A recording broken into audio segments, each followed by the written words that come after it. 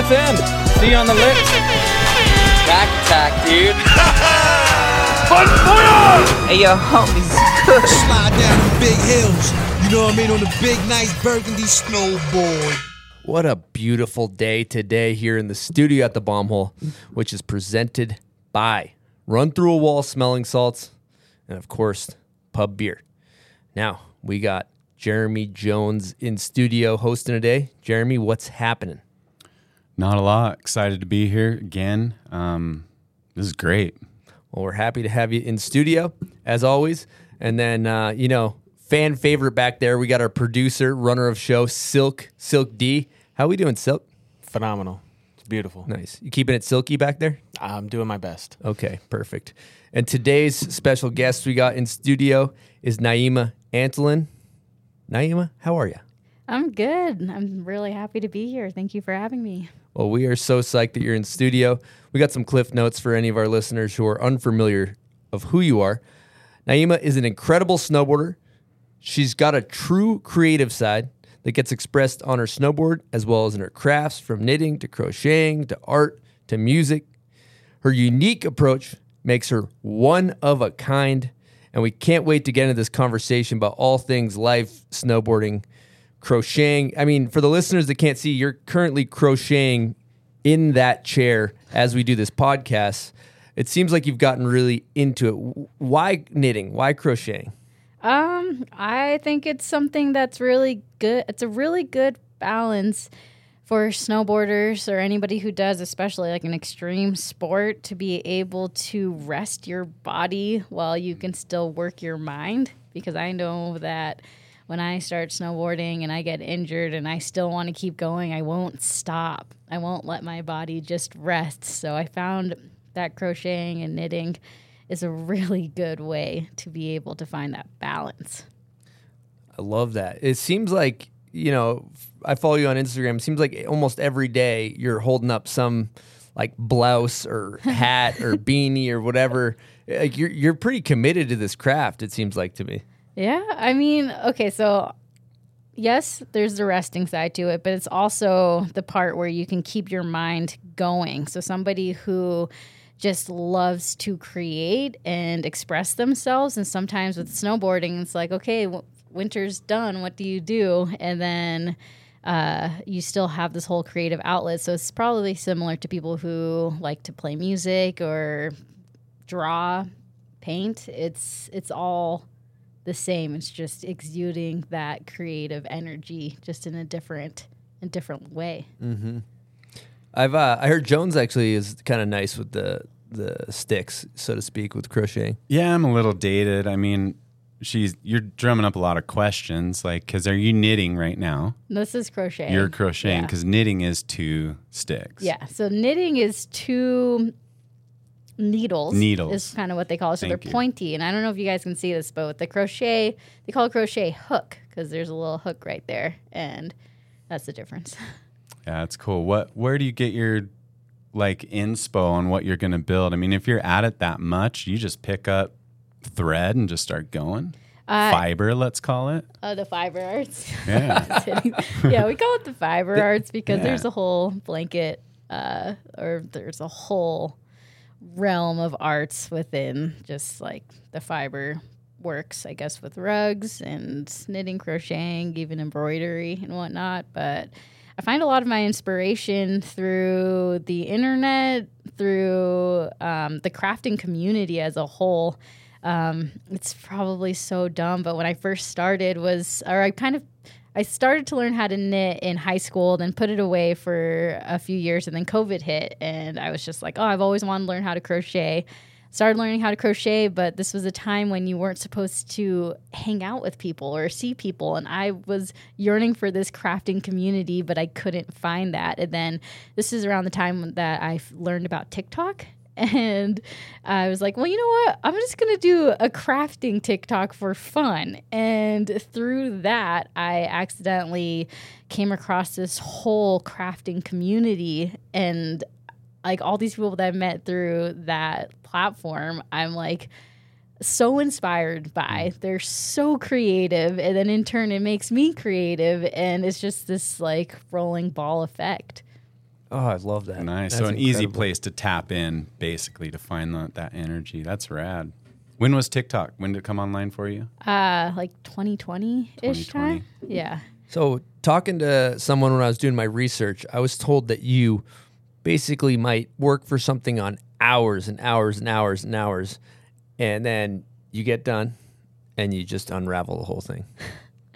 I think any crafter feels the pain of that, but it's also something where you just learn to enjoy the process. Or as Jeremy was saying earlier, like sometimes you just be crocheting something or knitting something and it's nothing. Like you're just doing it for the act of doing it, because for me, it's like a meditative practice. It's not necessarily, I'm not meditating, but it's something similar, because I've had that thought before of like, is this meditating when you're working on this craft and you get into these mindsets, or is it like meditating, which I think are two different things, in the sense that it's a place to clear my mind, but I'm not doing it solely for the purpose of clearing my mind. It makes sense in my head. No, it makes a lot of sense. And Makes the sense, the well thing said. that I think is cool to highlight is you're not tied to the end result. You're tied to the process, which, you know, being tied to the end result is the source of a lot of our problems, and loving the process is, you know, makes life a little easier. I mean, sometimes you do enjoy the end result, or sometimes I know I'll make something, I'll finish it, spend hours, finish it, and I know that I'll never wear it, or I like just, I'm not happy with how it turned out, or I missed something. And so for me, it's more worth it to go back and redo it, or just kind of salvage that yarn to do something else with it. I love that. I was reading some stuff doing my research because I knew we'd talk about this, and I saw a fun fact. It said crocheting reduces the chance of Alzheimer's by 30 to 50%. That true? I've never heard of that, but I'm like, okay, it could reduce that possibly, but I also think that it will increase your chances of carpal tunnel. So all these other things. So it's really like, what is one without the other? Yeah, cool. Yeah. That's amazing. Do you see any similarities between crafting? Trying to get our jargon right here, Jones. Yeah, no, I'm with you. Fiber crafting. So do you see similarities between crafting and snowboarding? Absolutely. I see a lot of similarities just on the because for me with snowboarding, it's a self-expression. It's a way to express yourself. And so whether it's through snowboarding or crafting or music or just how you walk out your door at the beginning of the day, or your house at the beginning of the day, it's all a self-expression. So there's a lot of similarities when it comes to just expressing yourself in whatever means you choose. Well, also, what came to mind as you were talking, what about like the difficulty of learning and landing a new trick, like learning a new pattern? Yeah, exactly. So that's all very similar. It's a lot of self-will, a lot of just like self-determination when it comes to like, okay, I want to learn this trick. I have an idea in my head of what I want it to look like. So then you're going to go and just figure it out. For me, it's just repetition. So with knitting or crocheting, I do a lot of repetition when I try to come up with new patterns. So sometimes I crochet and write my own patterns. And with that comes so much trial and error of being like, okay, I kind of like this, but you got to take it apart and try again. And that's like exactly how I dissect snowboarding or trying to figure out learning a new trick. I'll be like, okay, if I want to do a 270 onto a feature, I start with a 180 on, or then maybe a switch front board on, and then I'll be like, okay, now I just got to put those pieces together, and hypothetically that should give me my end result that I want. And it's just a lot of tinkering. So landing the trick would be the comparable to the finished product. Yes. Like you look at that, you either stomped it or you didn't. Now, Stomped it or you tacoed the rail? stomp or tacoed. Yeah. You do or it again. you rewrite or create a new pattern. In this process, is the pattern kind of the trick, or is like the stitch the trick? I think that neither. I think, maybe the end result would be the trick. And then everything leading up to that would be the process. Okay. So the end result would be like this hat, the finished product. That's you landing the trick. Correct. And walking away like happy. And everything before that would be just the process. Just the process, yeah. Okay. That's killer. Well, I think this is a good segue. We got a guest question from videographer Wizard Bryden here. We got a couple from Bryden, but an absolute legend. Let's get into it. Hey, Naima, it's Bryden. Stoked to hear that you're on the bomb hole, and I have a question for you. Over the past years that we've been friends, I've always admired how much you express your creativity, whether it's on a snowboard or when you're at home playing piano or drawing or anything like that. And I've always thought it's so cool how musically talented and artistic your family is. So my question is, what was your childhood like, and how did art come into play with that? Was it like around you at all times, or like was it something that you felt like you naturally pursued on your own? Kind of a loose question, but like you're just so artistic and your family seems so supportive in the arts. It'd be cool to hear you talk about that for a little bit. Sweet. See you soon. I miss you. Wow. Bryden, what a legend. Can we give him an air horn? Yes. Yeah, let's throw him one.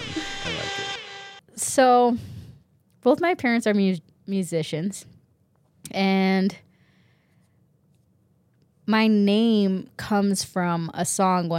It comes from a John Coltrane song, who's this jazz artist. And I guess he's not just any jazz artist. He's a very well-known jazz artist. And with that connection to my name, I kind of always felt like music, just regardless if I wanted to or not, it's going to run through my veins, run deep into the soul.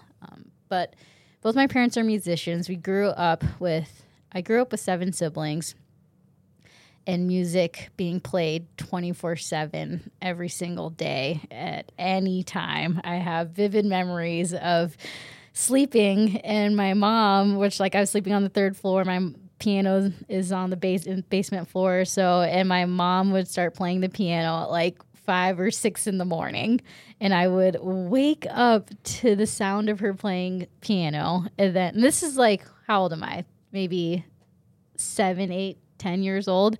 And then I would go down to the basement where my mom's playing the piano, and then get to the couch, fall back asleep to her playing piano. So that's just like a little bit of an idea of the household, even though it was very chaotic with so many siblings. It's like most houses, when you walk in, there might be like a coat hanger next to the door. And I grew up with like a guitar rack. There's just lined up with guitars, and there's just, I don't know. My parents never forced music onto us, but they left out all the instruments for us to pick up whenever we wanted to. And so through that was just like, I guess, inevitable to start learning music. And then later on, I don't know. What was his question? It was kind of like fostering creativity, and maybe how that trickled into your snowboarding and how they're supportive. Yep. Okay, so that I think led into, or I guess just playing the music, and maybe growing up without any real structure. So there seems to be a couple different ways that you can learn music, which would be the classical way, where you just learn how to read music, and then you just go, and often you can read music and go that way. Or there's the way where you have no rules and you just figure it out as you go, and you just hear the sounds, and then you just put together what makes sense or what sounds good to you. And that's kind of how snowboarding came to me, is that I didn't really have this tradition, or like I didn't really have this traditional way of getting into riding park. It was something where I just had a few friends give me some tips, and then through there I just figured it out. And it's just I think it's one and the same. Do you guys play piano at all? No, I don't. I mean, I've smacked key a few times for sure. I've always had a piano piano. around. Oh yeah, Silk D's probably nice Okay. on his Yeah, keys. man. Yeah. Okay, so with the piano, it's all laid out in front of you. And I kind of see that as similar to snowboarding, where you see the hill and it's all laid out in front of you. Then now you have to figure out how to play the keys or the notes to make this beautiful melody. And that's similar to being on hill, and you can just dissect like how you want to find your way down it. And so it's all the same. That sound familiar, Silk? From Yeah, a piano totally. player? Yeah, I get it. I get what you're saying. Adds up. I just respect it so much. I've never put in the reps, so I'm not going to say that I couldn't do it. I've just never put in the reps and haven't given it that time. I have envy and so much joy out of people that have, and I think it's so cool. You know what's cool? Sidebar. Just talking. How many siblings you grew up with? 8. So you have 8. What? I grew up with just 2. So I'm like, but I would love to hear you two guys talk about what it's like growing up with like 7 siblings and how that shapes you differently than somebody that's got 1 or 2. You're up.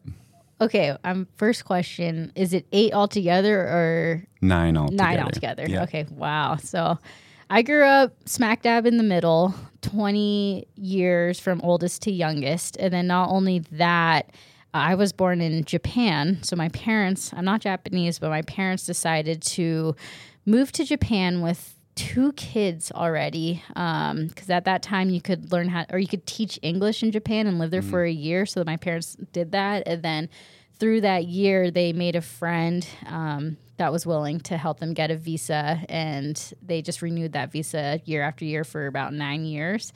And so pretty much was born in Japan, around 3 years old, moved back to America, and my parents had a few more kids along the way. And I don't know. I don't know what it's like to not have any siblings or to have a few siblings, but all of us get along really well. Everybody is so funny. Like every time we all get together, I'm just like crying from laughing so hard. And I'm very thankful that I don't know. I loved growing up with a big family, but I also think in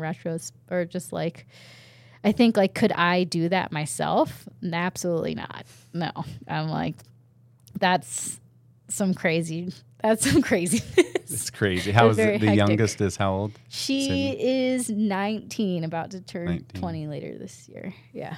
How about you? I mean, same. Like, it's cool to hear that you get along so well as a family. We're the same way. Our family gets together, and it's just like, it's great. There's no drama. Everyone's just doing their thing. Everyone is in very different lanes in their life and kind of stays out of everyone's business, which is super cool, especially when people start getting married and things like that, like, and merging families. It's nice to have a stable family that's just down. And when you call for help, the whole family's just like, whoop, they'll come in, they'll sort it out with you, and then they're like, we're out. And they just kind of dip. And you just always know that love and support's there. So I'd love to hear that you had such a positive experience with it. I did too. It was total chaos. I mean, the 3rd floor to the basement makes total sense to me.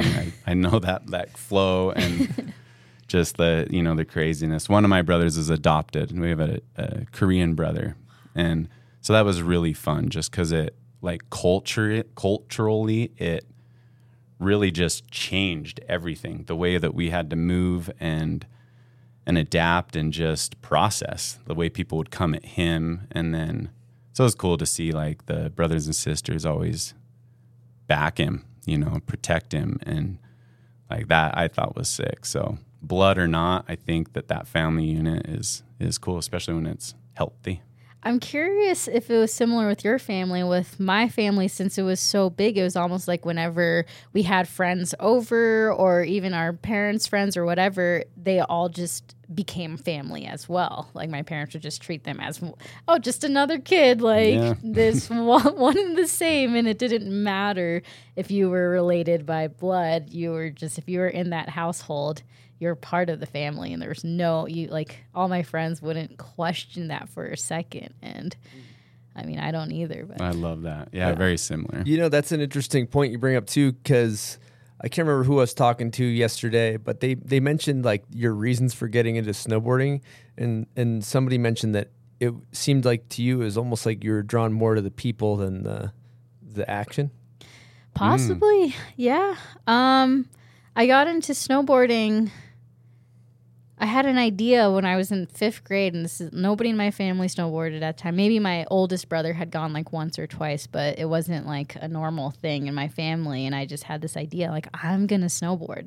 Like, I'm going to be a snowboarder. I don't know why. You didn't see it anywhere, anything like that? No, I mean, Johnny Tsunami. Shout out Johnny Tsunami.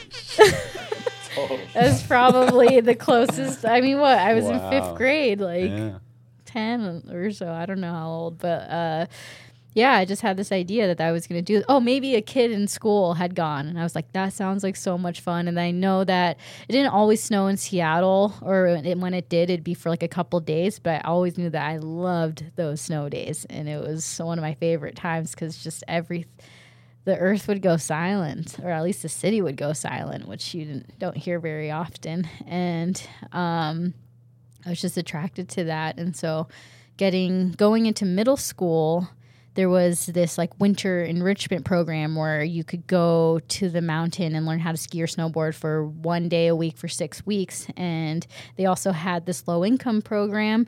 And if it wasn't for that, I don't think I would have gotten into snowboarding at that age because it was just too unattainable. But luckily, they had this low-income program, and I was able to be a part of it. And that is what started this trajectory of snowboarding. And through that, it's definitely been a lot about the people, or a lot about the feeling of snowboarding. So the community, the field, being out in nature. It's almost like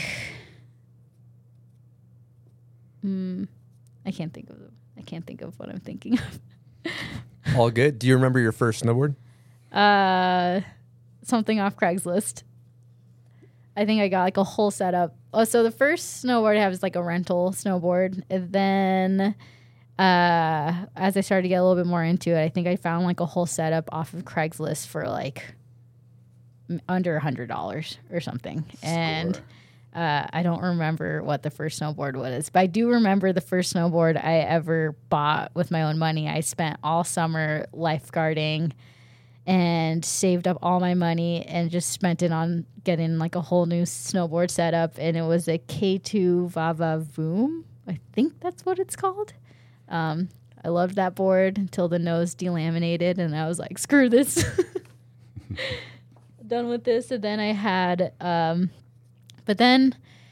growing up in Washington at Snoqualmie Pass, Mervyn, like New Live Tech, is pretty big out there. And I had a friend that worked up at the mountain who I started to look for a new snowboard because that K2 had broken. And he was like, I think you're really going to like a GNU board. Like, I think you're really going to like it. You got to try one out. And I was like, okay, I'll try one out. And he recommended one of them. I think it was a B Street. And I got it, and I loved it, and I never looked back. I remember after that, later that winter maybe, there was like a snowboard contest called Tube City, and it's something that Crush from Snowboy put on when he used to work out at Snoqualmie. Yep. And the whole GNU team was out there. And it was the first time that I had really seen snowboarders at this level out there. And not only were they just destroying it, they just looked like they're having so much fun hanging out together. And that kind of sold me on GNU from the beginning. It was just like this vibe, and I wanted to be a part of it. Wow. I actually want to highlight something out in that, because you think of how most people come into snowboarding. It's an individual thing. You spoke to that early on. Like it's an expression of yourself, the same way you walk out the door. And this is the draw for a lot of people. And to have you actually relate to the community and the people in a contest setting, I think is super unique. And to see that thrives even in that setting. And I'll draw it to like the X Games or any sort of event that you watch on TV. You watch skateboarders and snowboard events on TV and live action. Like the athletes are homies. They're broken down. They're talking. The girls are amping each other up. The dudes are amping up the girls. Like the whole thing just feeds on itself. And you watch other contests and events like that in any other industry, you don't see that same kind of thing. And so I just love that. Like, be a contest guy or not, the culture is the same. The people are there to back you up. And I think finding that in contests, that's a highlight. I feel like it's not like that with every contest, though. It's not. And maybe it's like a matter of time and place and people within that place, because that moment all those years ago possibly set my trajectory for being a part of GNU now. But I feel like I've been to many contests throughout the days where it's not like that, especially for somebody new. Like that was probably one of my first contests that I had ever done. So I probably couldn't even board slide a rail or something, you know? But yeah, I just was like, I don't know, very, I guess like, I feel like not everybody's always very welcoming to people who don't know what they're doing within this space. And so whether it's then or now, it's hard to say. I think you're right. You hit that right on. I think you're right. It's a time and a place, and I'm glad you saw that. I see it now a lot more than ever before, and it feels unique. There's an era of snowboarding where, it was about as cliquey as I could imagine anything. I call it like cool guying. Yeah, it was cool guying. Yeah, when you're cool guying. But what my theory is that what if that's still a thing? We're just different. We're just in a different level within that space. Like, even though maybe we don't see that anymore because we're more confident in ourselves or we don't care, but that's still happening. It's just to this younger generation that we don't even see because we have so far surpassed that.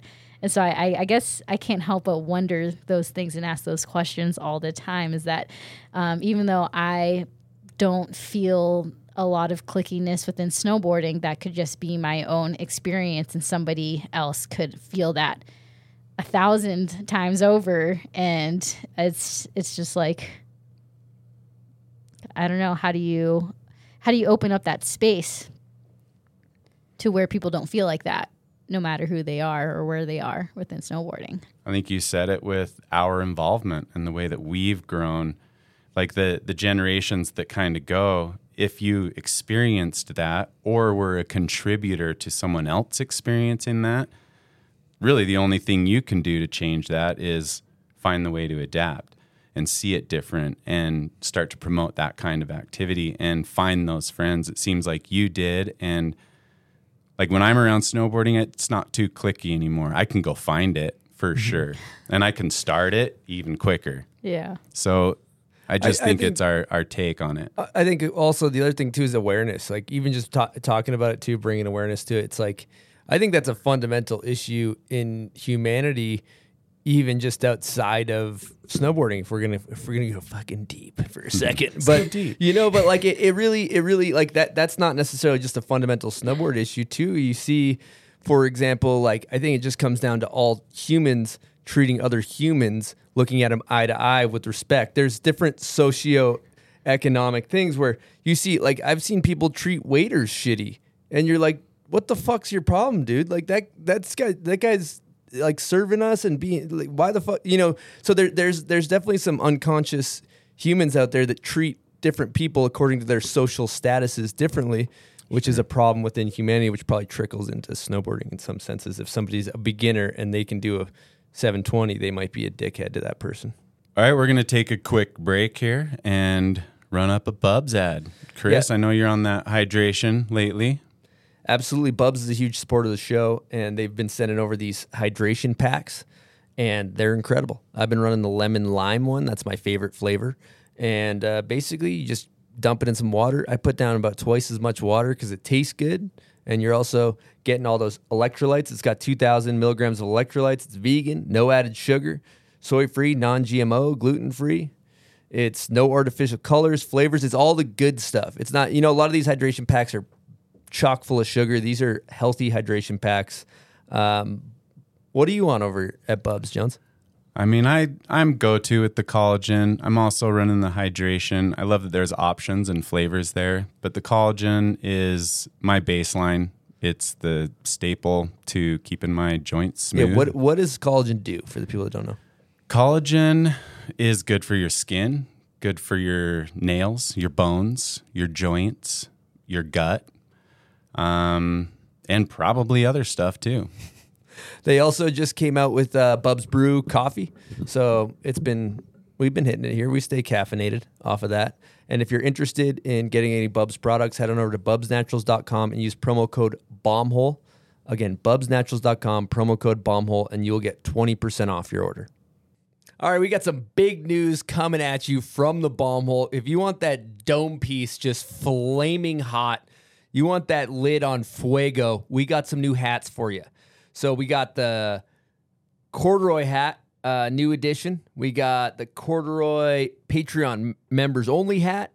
That's kind of a pure fuego del scorch, as they might say at Del Taco, one of my favorite hot sauces. Then we got the big, nice burgundy snowboard hat.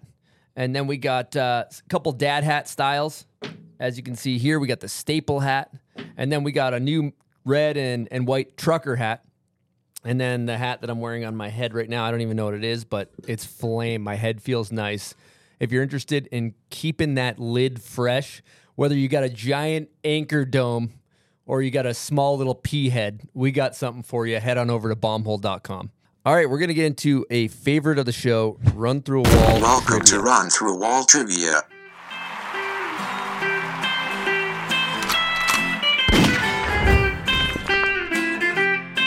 You're fired. All right, so Run Through a Wall Trivia is presented by Run Through a Wall Smelling Salts. Now, the concept here is that we do rapid-fire questions, so you got 5 seconds to answer. If you get it wrong, I know you opted out for the salts, which is all good. Jeremy and Silk D are going to do a salt if you get it wrong. I'm going to do one if you get it right. So this actually might be bad for myself because I kind of gave you some meatballs. So Jeremy will give you the countdown. You got 5 seconds to answer. Okay. And if it's not 5 seconds, I'll hit you with the buzzer. Okay, first question. We're going to start in the crocheting department. Crochet is derived from a French word, crochet, which means what? 5, Crocheting. 4, What is it? What does the Making crochet mean? knots? 3, I have no idea. 2. Making knots? Crochet. Come on! A crochet is a French word for a hook. A hook? Oh. Sorry, guys. That's okay. That's Okay. Never heard of that. Information's so easy when you know it. Yarn bombing is a term for what? Putting yarn out in the streets or kind of like a flash mob situation. It's correct. Like- What? It says it's a form of street art where yarn Yeah. covers any object or public Overnight, environment yeah. using knit, crochet, etc. I got to do it here. That's sick. That's cool.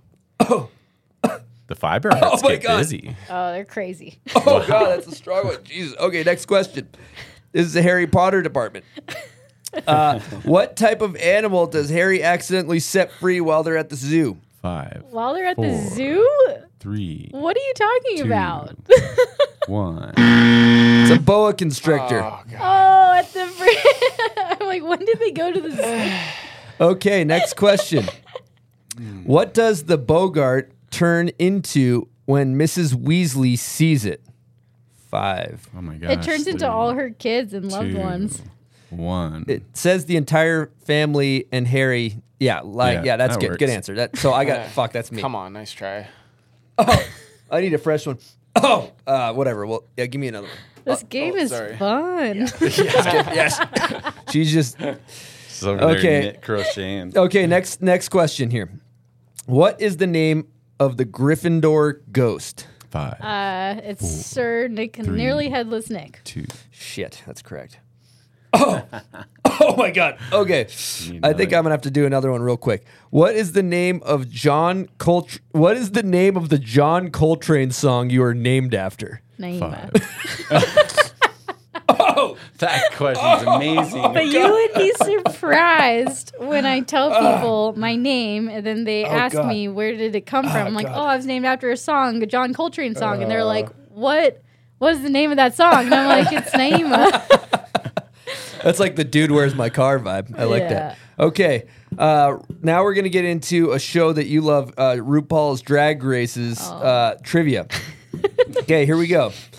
This is a multiple choice answer. Okay. RuPaul always claims to be looking for 4 things from the contestants: charisma, uniqueness, nerve, and what else? Talent. 5. That's correct. Fuck me. Okay, here we go.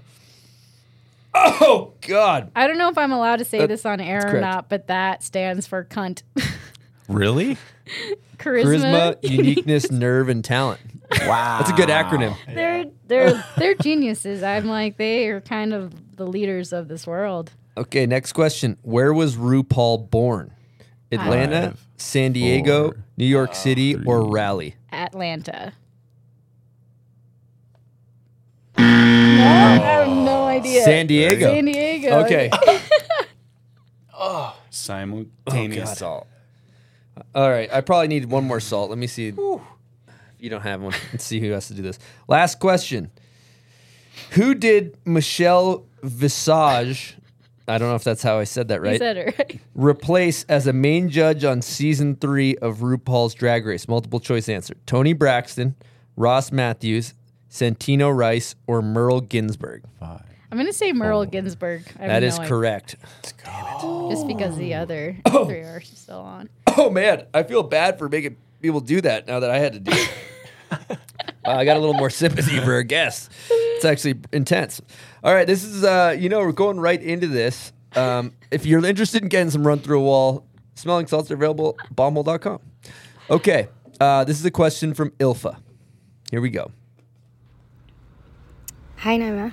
I'm really excited that you're in the booth, and I think that you're incredibly creative and driven. And I really admire your unique way and approach to snowboarding and life in general. When we first met, it was on a street trip in Minneapolis, and one of my first memories of you is that you were really into RuPaul's Drag Race, and you told me and it was an inspiration for snowboarding. So my question is, if you were a drag queen, what would your drag name be? And the second part is, what would Chris's drag name be? Can't wait to listen to the podcast. Love you. Oh my God, Ilva, you're the best. Fire question. That was a It good is. question. She did catch me in a time of my life where I was obsessed, and I still am obsessed with just the drag culture as a whole. The reason why I think, or first off, Ilva gets an air horn. She's a legend. Yep, good call. Nice call. One of my favorite boarders, just so talented. But yeah, the relation between the drag community and snowboarding for me is the fact that these people I see them as living their lives as their truest self, and I am gravitated towards that because I feel like I've had to fight to be myself, my true authentic self, and it's not easy. And I see these people go up on stage doing their thing, and they're so talented in so many different ways, whether it's making their own outfits to singing to comedy to acting. And I see that with snowboarding, it just motivates me to be my truest self with snowboarding, whether it's hitting a spot that people around me think is too small or whatever. And I'm just like, this is me showing my authentic self, so I will do it because this is what I need to do. And so when I first met Ilva, that was kind of my mentality, and it's probably because I was just coming out of a wave of trying to be the person that I thought I needed to be as opposed to the person that I am.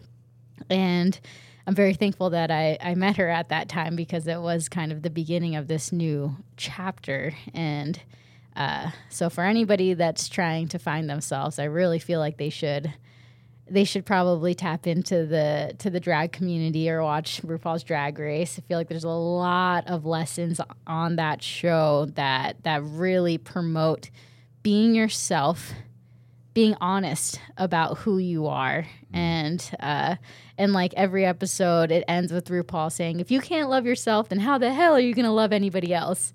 And that runs through my head all the time because it's so true in so many ways. In all ways. Damn. Just dropping knowledge. Straight up. As the great RuPaul says. Well, what I mean is the great you say, because you had to find it and find that lane in snowboarding. It's not easy. Like getting called out on something, and just because you referenced it, not anything particular, but like it's too small. Why are you hitting that? It's already been hit. What are you going to do there? Like it's already had 30 things done on it. Why are you going to do that? Well, it's because I'm me. And my 31 thing is going to be different than the 30 things. Yeah. Hopefully. Seriously. Yeah. I hit this spot in Alaska, which a lot of people have hit over the years. And this is like this bleacher thing that's in Anchorage. And when I went there and I saw what I wanted to do, and it was kind of weird and hard to explain. And I'm so thankful for the crew that I was out there with because they didn't hesitate for a second. They were like, all right, where do you need the snow? Let's do it. Like, you have the vision. Just tell us where to put the snow. We got you. And I ended up getting the shot. And it's, and then once, I think it was in the uninvited, once the shot came out, one of my friends who grew up in Alaska has seen every single thing done on that spot, reached out to me saying he's never seen anybody hit it like that or has ever thought of hitting it like that. And it's just, I guess it comes back to just believing in your ideas and believing in yourself. Now, going back, that's beautiful. A. B, going back, she did ask you your drag name and my drag name. Yes, thank you. You can't forget that. I want to hear these. Okay, so name for myself it's tentative. We'll see how it plays out, but I'll call myself Kadoma, which are these forest spirits from Princess Mononoke, and they're actually these ones on my shirt. Make me happy. And then solid name. Mm-hmm. And then yours would be Sobert for your sober journey. Oh, I appreciate that. Sobert Reynolds. Sobert Reynolds. I just thought of one for you as you were talking. You like to crochet. It could be crochet butter. I don't know if that's online, you know? Okay, we could be part of because there is this one drag queen called Shea Coulee, and we could be Crochet Coulee. Crochet Coulee. We could try to be a part of that house. That's a good game. That's a good name. I like that. Both great names. Yeah. Well done. Names are hard to come up with. I'm impressed. Yes. Thanks for putting us on the spot, Ilva. Mm-hmm. Yeah, what a great question. So we were just talking, we're going to kind of jump ahead, but we were talking about some tricks and whatnot. And we actually have another question about a particular trick from Bryden. I'd love to hear you elaborate on. Here we go. Hey, Naima, it's Bryden. I miss you. I'm so stoked to hear that you're on the bomb hole. You should tell the story of the day that you hit the stage dance floor sort of spot in Ogden, and Marcus was there, so was Ilfa, and it was just like such a good vibes day. And that clip is so sick, and to this day, it's one of my favorite clips I've ever filmed. So, yeah, it'd be cool to hear you tell that story, and also, I would love to hear it from your perspective. Sweet. Talk to you soon. Hope to see you soon. Bye. Wow. I think we need another air horn for Bryden. Yes. The day of that stage, it was interesting. So Bryden had shown me the spot, so it wasn't too far away from where he lived at the time, and I just saw this giant stage, and I just knew that something was possible on it, and I didn't know what. A lot of the times I see these spots, and I'm like, let the spot kind of take control in a sense, being like, okay, it's turning me this way. I guess we just go that way. And it was really interesting because maybe there wasn't this. We just kind of had to shovel some snow around because the snow was kind of like light and not sticking to the ground in certain spots. And then as we start hitting it, I remember just thinking at first, like, okay, I'm just trying to board slide to the end. Like, that's my goal. And then as I start going, we just realize there's so much stage that we were not sure if that's like enough. And then I started to kind of be like, okay, what if I do like a 180 in there and go from board slide to front board? And then I started getting to the end, but I kept jumping over this staircase that is like little staircase at the end. And then somewhere in the middle of this battle and trying to figure out how to hit this, my binding, I remember my binding kind of malfunctioning and it wasn't staying clicked in. I don't know if you guys have dealt with that, but it was very frustrating. So there was this balance of like, okay, I have to click it just right. And if I don't, it's going to like unclick while I am snowboarding. And at the same time, Bryden is also trying to be like, how do I get this angle? And he starts running next to me with his camera. So he's running the whole stage length while I'm trying to hit this spot. So he got his steps in for the day. As well as we had this whole thing with these roses, and I have these giant roses that I like to play with and snowboard around. And Ilva found like I think some sort of like tiny rose or tiny flower that she was like, this is meant to be. Like, we found this and you're hitting this spot, like everything's coming together. And she was also like, but you need to like firecracker down those stairs when you get to the end. Like, you have to. And I was like, I'm so blind right now. I'm just kind of spinning and trying to make it work. And come to one of the last tries, I just did the board slide to switch up to front board, and then kind of got to the end and jumped around and firecrackered the stairs and landed the trick. And it was the only time that I had firecrackered the stairs. I don't know what was different about that one because I knew it needed to happen. I just didn't know how to make it happen, and then just happen. So I guess sometimes just letting things go and maybe not being able to see the full vision, but just knowing that it will happen is the best way to go about street snowboarding. And for those who are unfamiliar with the clip, you go like board slide, but you're kind of almost blunted on your tail. And then you hop to like what I would call kind of like switchback tail, where you're kind of blunted on the side of it. And then you go 270 firecracker, and the beauty of the shot is the fisheye pans right onto the roses as you firecracker down the stairs. Yeah. So the roses are like, it's really interesting because you're like, what's up with those roses? Why? Like, I wonder what's up with that's what I thought when I watched the clip. What's up with the roses? Yeah. You know? The roses is a funny thing because like I found these roses or I got them like the summer before, and I was like, oh, I want to have an idea of like snowboarding around these roses or just having them incorporated in the project. And as we started, cause I think that was for the second Uninvited, as we started like filming, we were incorporating roses here and there. And then we sent Jess like halfway through the winter some clips, and she's like, what's up with these roses? And we were like, well, we're just having fun. She's like, tone it down a little. like we get it. You like all this stuff at the same time. Like, I got to do my thing. And I was like, gotcha. That sounds great. Like, if I want to do this thing, I'll do it another time, another place. And that was kind of a big lesson to learn as well, just to be like, hey, like if you're putting shots into someone else's project, you kind of just have to trust their vision. And yes, you can incorporate your own things, but in the end, if you want to have a project be a certain way, you kind of need to just do it yourself, and just be okay with, how other people have their visions and you have yours, and just kind of let that flow. That's great advice. Well, speaking of Jess Kimura, she sent over a few guest questions. They were very similar to Bryden's, so I'm just going to sum up one of hers because she was asking about creativity and spots, and the one she brought up particularly was in Uninvited 2, I believe, and you do a novice spin on a log and then drop in, and she was asking about your creative process for that.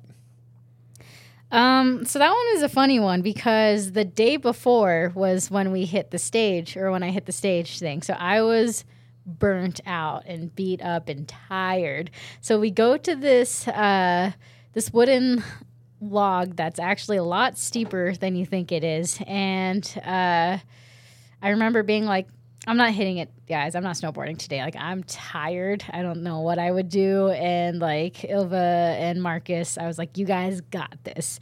And they had been hitting it for a couple hours. And then at the end of the session, I was like, I have a crazy idea.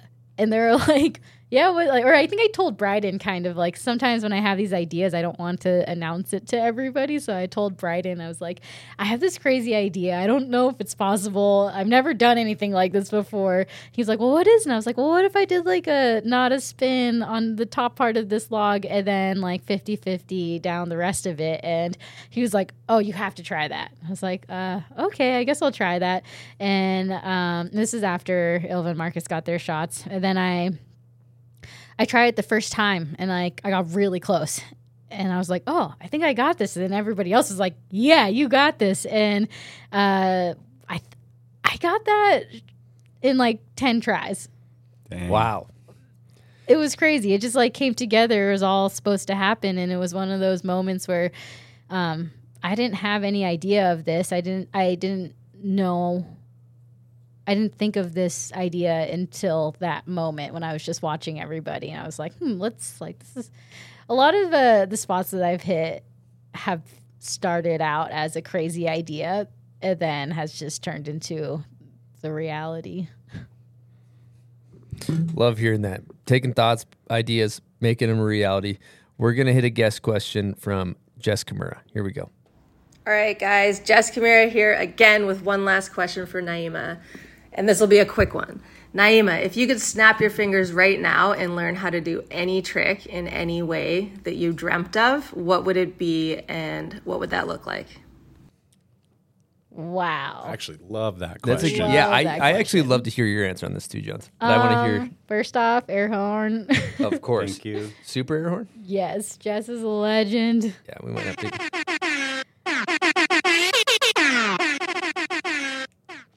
Okay, so first trick that came to my mind, which is a dream trick that I've always wanted to do, and I know I will do it one day when I find the right feature, is I think it's called a tea bag. Oh, the front side invert and you rip it back to fakie? Yes. Yeah. I've had many days and nights visualizing this one, and it makes sense in my head, and I know that it is possible. Just haven't done it yet. But that is a dream trick. Yeah, absolutely. Jones, you got one while we're on it? I do. For always and maybe forever, switch backside 360 indie, switch indie. Yep. Really just watch JP's. If I could do that on command, man, that'd be awesome. I like that. That's it's a good simple. One. Yep. When I think about one that's just the one that got away that I've tried many a times, is back rodeo 7 indie, where you like, my body doesn't work the way, but so I like, it's like I love the way, I just love the way it looks. And Silk D, what do you got back there? The one that got away, method back one. Ooh. Oh, those ones are so I like big. it. Yeah. Where's your method Love at? That.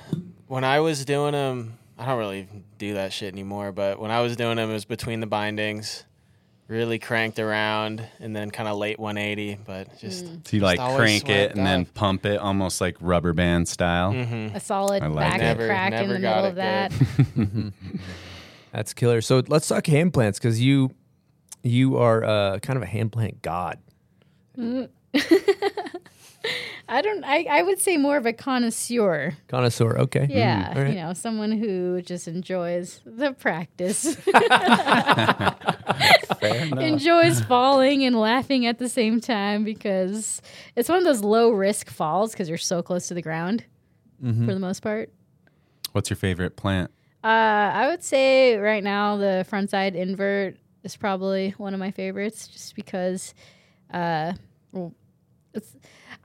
hand plants are kind of the downfall of my snowboarding, I think, in the sense that when I learned how to hand plant, I stopped caring about any other aspect of snowboarding. I was obsessed and I loved the concept, and I was surrounded by people like Eric Leon, who was so talented, and he's the reason why they clicked in my head from the very beginning. He told me this one tip that the next try, I tried that tip, I fell, but something unlocked in my head. And since then, I've been able to do them. And not only that, help teach others how to do them. So that's kind of like a short-term / long-term goal of mine, is to be able to create spaces to help teach people how to do hand plants.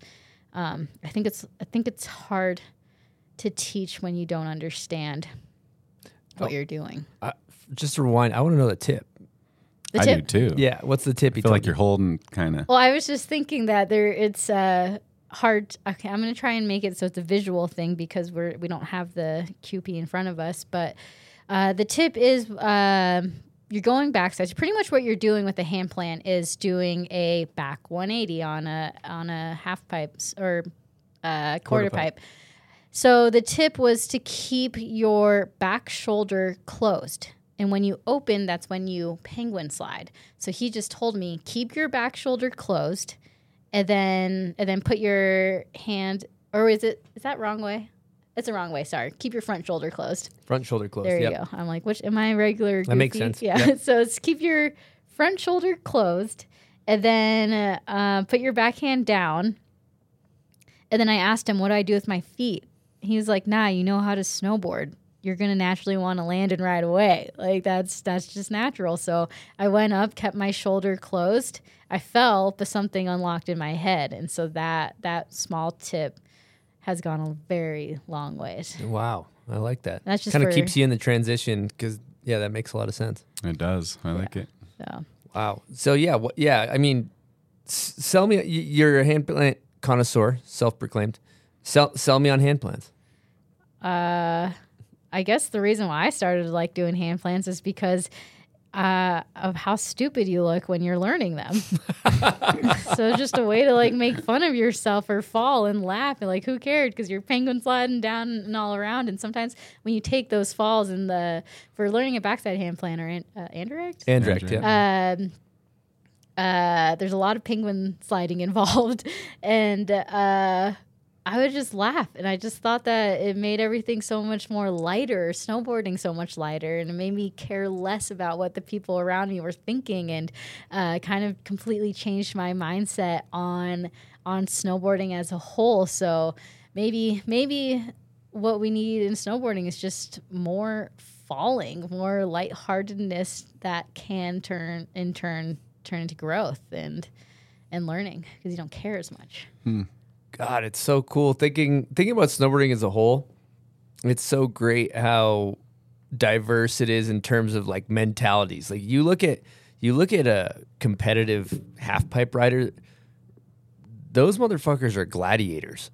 Doing triple corks, and they're like training in airbags, and it's like they got coaches with iPads. And I'll be honest with you, I like watching it. You know, I'm a fan. I want to go to the Gladiator show and watch them go crazy. But I love the kind of other end of the spectrum is like especially Bertner, you know, talking to him, he's got that mentality about keeping it like lighthearted and fun and low pressure. Yep. Or it's just like, what are your intentions for snowboarding, for your life? Like what would bring you that true happiness that will like light up your soul? What does that mean to you? And for me, it's to be able to snowboard for as long as possible. And sometimes that means that I can't do some of the craziest stuff all the time, or finding that balance. Because a lot of the times when I've found or I've done certain tricks or certain styles of snowboarding, it comes out of an injury of some sort where I physically can't do something right now, but I still want to snowboard. So how can we redirect that energy towards something else, which sometimes it means how do you stay close to the ground? And then you just have to figure it out from there because when it comes down to it, my soul and my whole being is snowboarding, and I can't picture myself in a life without that in one way or another. Are you consciously thinking of the long game? Absolutely. You are? And like that snowboard forever is the statement I'm referring to, because I believe that in myself. I'm sure we could all say that same thing. I definitely get lost with that statement, though. So I'm just curious how you keep that in your framework constantly when you're moving about it. I don't think I keep it in my framework because it is me. It just is. Yeah, just like how music is me. There's no difference. It's all the same thing. Like it's in my mind, there's, I guess, my physical being, my mental being, but then snowboarding and even crocheting or music, it's all the same. That's what makes me. So there's no other thought. There's no other thought with that. But I guess some tips or some things to remind yourself of why you're here or what you're doing is I take a lot of steps back all the time to reflect on where my trajectory is going in life within snowboarding or whatever. And I like to just try to think about the possible outcomes of if I did this or if I did that, and if it still aligns with my goal at the very end. And when I do that, it always comes back to just being happy and thankful for where I am right now. That's epic. Yeah, I've just really loved the recognition of like me making music. That's me in my true authentic form. Me snowboarding. That's me in my true authentic form. Me crocheting is and recognizing that, because then you can also recognize too sometimes like, shit, maybe you took some job because you thought it was something you were supposed to do, and you became like, I don't want to shit on anybody, like let's just say like a loan officer or something, or like, not to say that this is fucking, some people are gonna love the problem solving associated with that, or that's not for everybody, but you might recognize that and be like, you probably wouldn't be your true authentic self if that's what you were doing.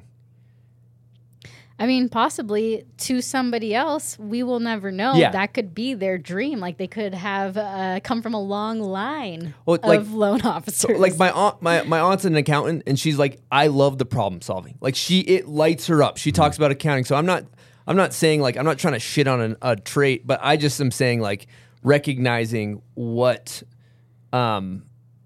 lights up your soul. Like I just, this might spark something too. So I see this healer lady. She's really clairvoyant. I don't tell her anything about myself. I've never told her that I snowboard or skateboard or ride dirt bikes or anything, but she's like, you need to go snowboard and go ride your dirt bike and go skateboard for you to authentically be yourself. She's told me that and I just think like, you saying that highlighted that thing in me, and maybe that sparked something for you, but I think that's very wise of you to recognize that. I feel like it's one of those things that's easy. So this is part of that battle, and maybe like as you go on, you learn how to navigate yourself through the winters better, because when I first started filming, so I used to just snowboard every single day. I lived in Lake Tahoe area. I would go to Boreal, and I lived 8 minutes drive. I'm an 8-minute drive from Boreal. So I sometimes would go there twice a day to just snowboard and ride park or whatever. And that was my life. And then I got into filming street, and I stopped going to the mountain as much. And all of that energy just went into just, how do I film? How do I save up enough money to go and travel to film? And in turn, I stopped going to the resort. I stopped snowboarding almost for myself, because I thought that I needed to be out filming 24/7. And that almost took away a piece of this joy and happiness that it brought me. And so now, fast forward a couple years, I make it a point to be like, I'm going to the resort. I'm not thinking about snow or filming. I'm doing this for myself. I'm going to have fun just taking some laps, cruising, doing it, whatever I feel like. And that has become it's like a full circle practice that I will never forget to do. And that I think with any job or business where something that brings you joy, becomes the thing that you make money with. And so then now you have to find that balance of like, how do you continue to have that joy and not let that stress of like, this is your way, how you make a living, take over. And I don't know how you guys have dealt with it in the past, but it's a pursuit. Yeah. I mean, I think it's just finding that stability and the things that kind of, just why you're doing it, you know, and I think it's a normal path to, if you're in it for some sort of years, you're going to hit that where the demands are a little overpowering, and you're going to have to work through that. And some people kind of hit it harder. Some people just cruise through it and it's no problem. But that, you know, those demands of what sponsors are putting on you and those requests, they can feel uncomfortable, but they don't have to be outside of your wheelhouse. So I think it's finding that is key and just staying in that lane. I think you've done that seemingly very well. It's impressive. Nothing is easy. Nothing's easy. Takes a lot of easy. time and effort and willing to work towards those goals in the manner that you want to make them happen. Do I think my trajectory could have been different if I went down these other paths? Of course, but they didn't align with my soul. Mm-hmm. And I wouldn't trade my soul for anything. So it's one of those things that if I ever work with a brand or work with people and they won't have me as I am, then it's not going to work out, because then they won't get that authentic version of me because I'm already being somebody else. Or it's just, it's never going to work. I don't think it will work for anybody for that matter. No, I don't think so. Yeah, brand, relationship, anything like that. I think that's an interesting topic, because, you know, it might sound like, oh, man, you guys are complaining about snowboarding for a living and getting paid. You guys are living the dream. But I think in any type of thing that you're talking about, like if you're a musician and you make money doing gigs all the time, at a certain point in time, music can start to feel like a job. And it's like, how do you do the things to make music fun and love again? It's the same with snowboarding, you know, and so just to kind of go back and highlight that, it's like, why the fuck did we get into it in the first place? Because you loved it, and if you can stay on that as your North Star, as your compass, then, as you seem to be well aware of, it seems to work out well. Mm-hmm. It's like that concept. I don't know how I'm gonna get there. I'm just going to do it and let it all unfold as it goes. But you don't need to know how the outcome is going to be to know that it can happen. Mm-hmm. Just start. Yeah. Keep going on that. I mean, just because I'm interested.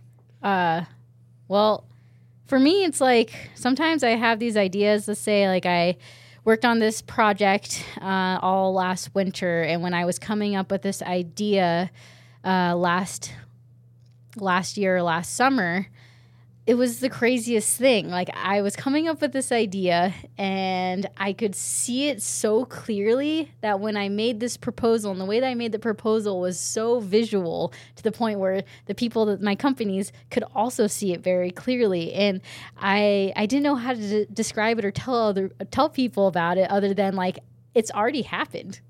I see it so clearly to the point that it's already done. And this was last summer or last fall. And it's one of those things that you don't need to know. So it kind of can go either way. You don't need to know the process of how it's going to happen. It can just happen, or you can just do the process and not know how the ending result is going to be. It will just be. But I guess it comes back to the fundamentals of trust the process, enjoy that process, and then everything else will have to work out. I have this theory that if you keep taking steps, you're going to go somewhere. It's when you stop, you become stagnant and nothing's ever going to happen. But if you keep making those moves towards your goals or towards whatever it may be, sometimes you might not know what your goals are. You're still going to end up somewhere else that might hopefully be better than where you are right now. So I try to live by that. Thank you. Just had to give that a quick air horn. Yeah, for sure. Had to smack a quick air horn on that. Wow. Good stuff. Speaking of conceptualizing projects, that Rick Scranton project that you narrated with Cole was incredible. A. And were you a part of the conceptualization of that? Yeah, that one was fun. I was. So this was a winter where I had gotten shoulder surgery the summer before that winter. So I was going into it telling the companies, like, I'm chilling this winter. I've heard of people getting shoulder surgeries and this is from dislocating my shoulders all the time.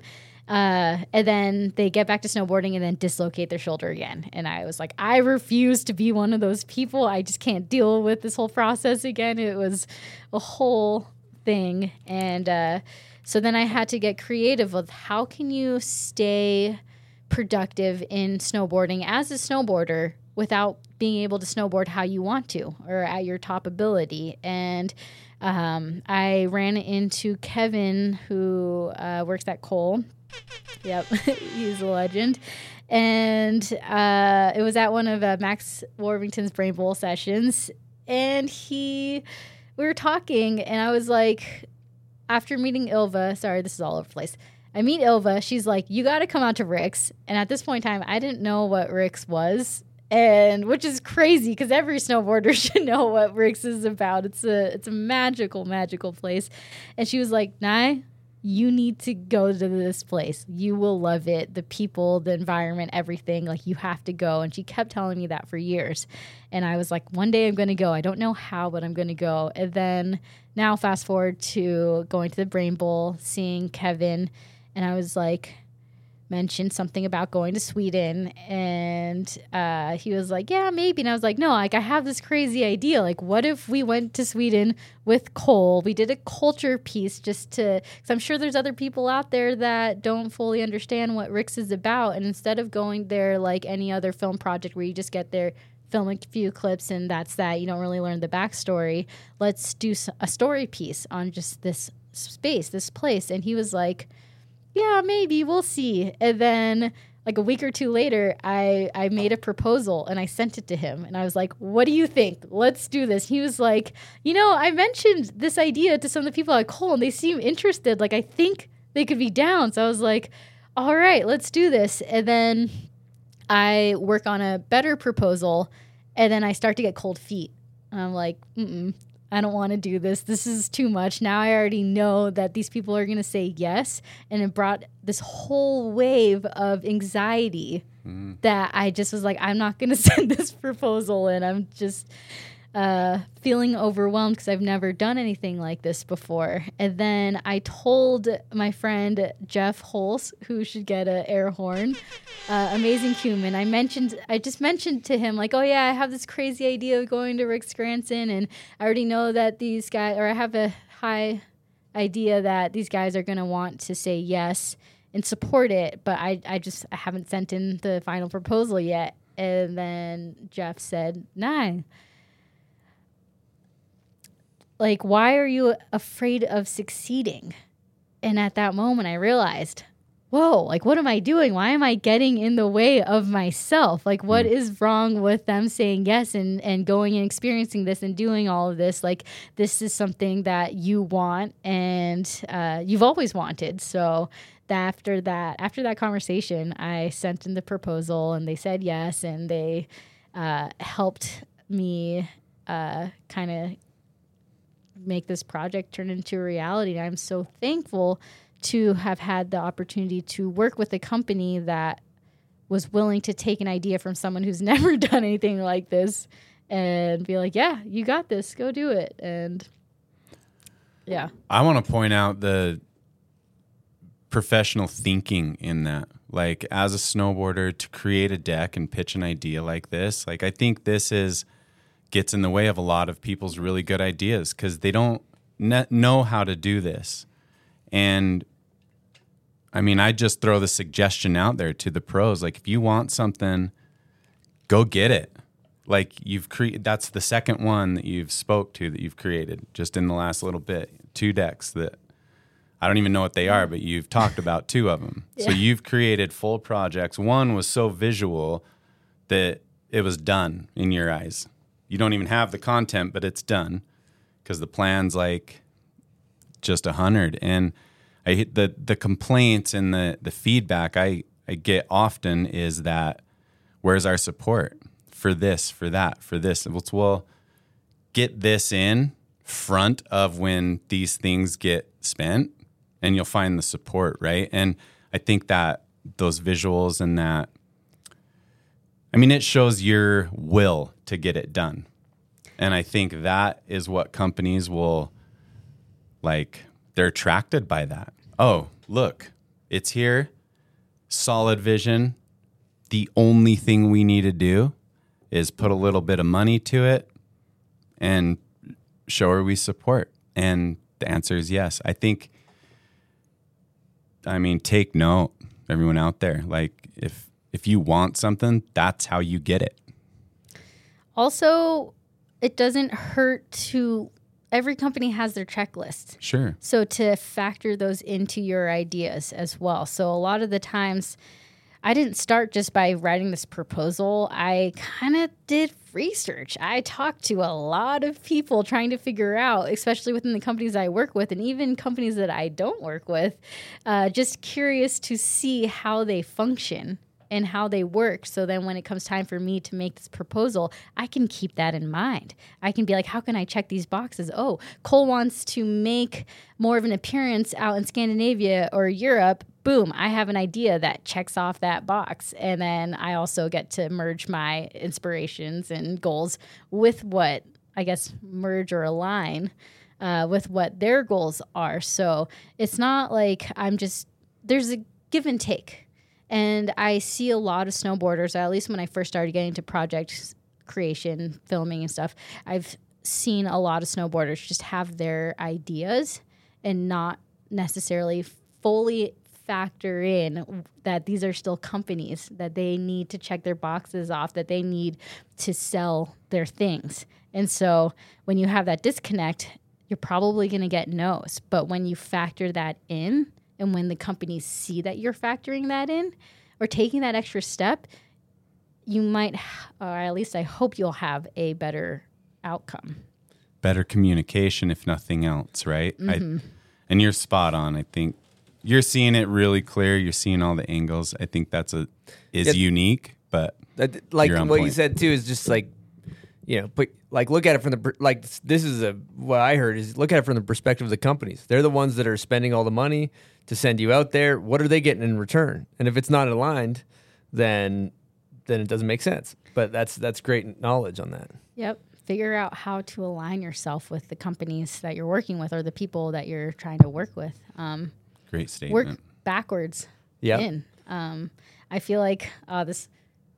I love nerding out about all of this stuff. I've always been very interested on how companies work, not just from the snowboarding side, but from the sales side, from the marketing side, from the beginning of time side, and like how they got created. And then through that's helped me navigate working with all these companies or just navigating snowboarding as a whole. So I sometimes get a little bit surprised when I meet people who don't take advantage of, or at least boarders that don't take advantage of this like golden key that we have, because a lot of people, when it comes to companies, have to work their way up from the bottom to the top to be able to even talk to the owners or talk to the people in production and whatnot. But as snowboarders, we have this like backdoor entry that we can talk to the owners, talk to the production people, salespeople, and get all of this knowledge so easily, and then in turn help us and help the companies continue to just make the best products and best things out there. So just asking those questions can go a long ways, just showing that you care. If you care about this stuff. Not everybody does, and that's fine. No, but, yeah. That's cool. And think about the brands you ride for too. I always think about this, like a brand is just the people that are a part of it. It's like the brand is just the people, really. You know, like it's not like some Instagram suggested, like, I mean, maybe if you're looking for like a functional product for your kitchen or something, but like for snowboarding and the shit that we care about, it's like, it's the people. And have you ever been to any sales meetings? Yeah. Yeah, and it's like you realize that real quick at a sales meeting. You're like, oh, these guys are out here selling the board that I designed or whatever.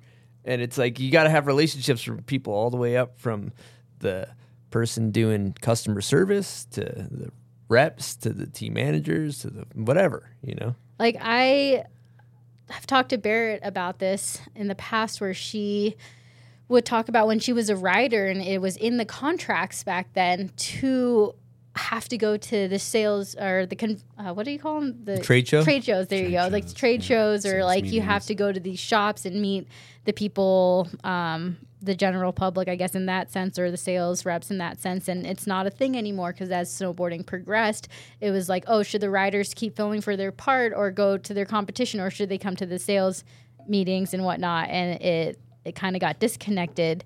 But now I'm realizing, or at least for me, I think that there needs to be more connection between the riders and what's going on in the backgrounds of the companies, and that there is a lot of disconnect right now, which is making it harder for the ideas of the riders to get pushed through to the backside of the companies and vice versa. So it's like my mission right now is just to like try to bridge that gap and take that initiative to understand and learn. All right, right along the lines of what we're talking about, we spoke with Nirvana yesterday, and she has a cool insight into an experience you guys had at the brand. So I'm going to hit play on this. Hey Naima, it's Nirvana. Stoked you're in the booth. Would love to hear the story arc of how we were able to start wearing baggier fits during our time on Air Blaster together. What are your thoughts on the ideas leading up to it? What contributed to the change and how you see it going in the future? Can't wait to listen. Hope you guys have a good one. Bye. Wow. Nirvana, air horn. Oh, I hit a Homie's Cooked and said wrong soundboard. You can always throw that but one in. Homie's Cooked is almost more prestigious, actually. Wow. Yep. So with Air Blaster, getting onto Air Blaster, I remember at the very beginning, I knew that I wasn't the biggest fan of their women's fit, and I also knew, being me, I just like went and asked a bunch of people around, like at least girls around who I knew were affiliated with Air Blaster at one point or another, like how it went for them, and they all said the same thing where they were like, they don't let girls wear the men, and this is years ago or whatever, but they didn't let the girls wear the men's clothing.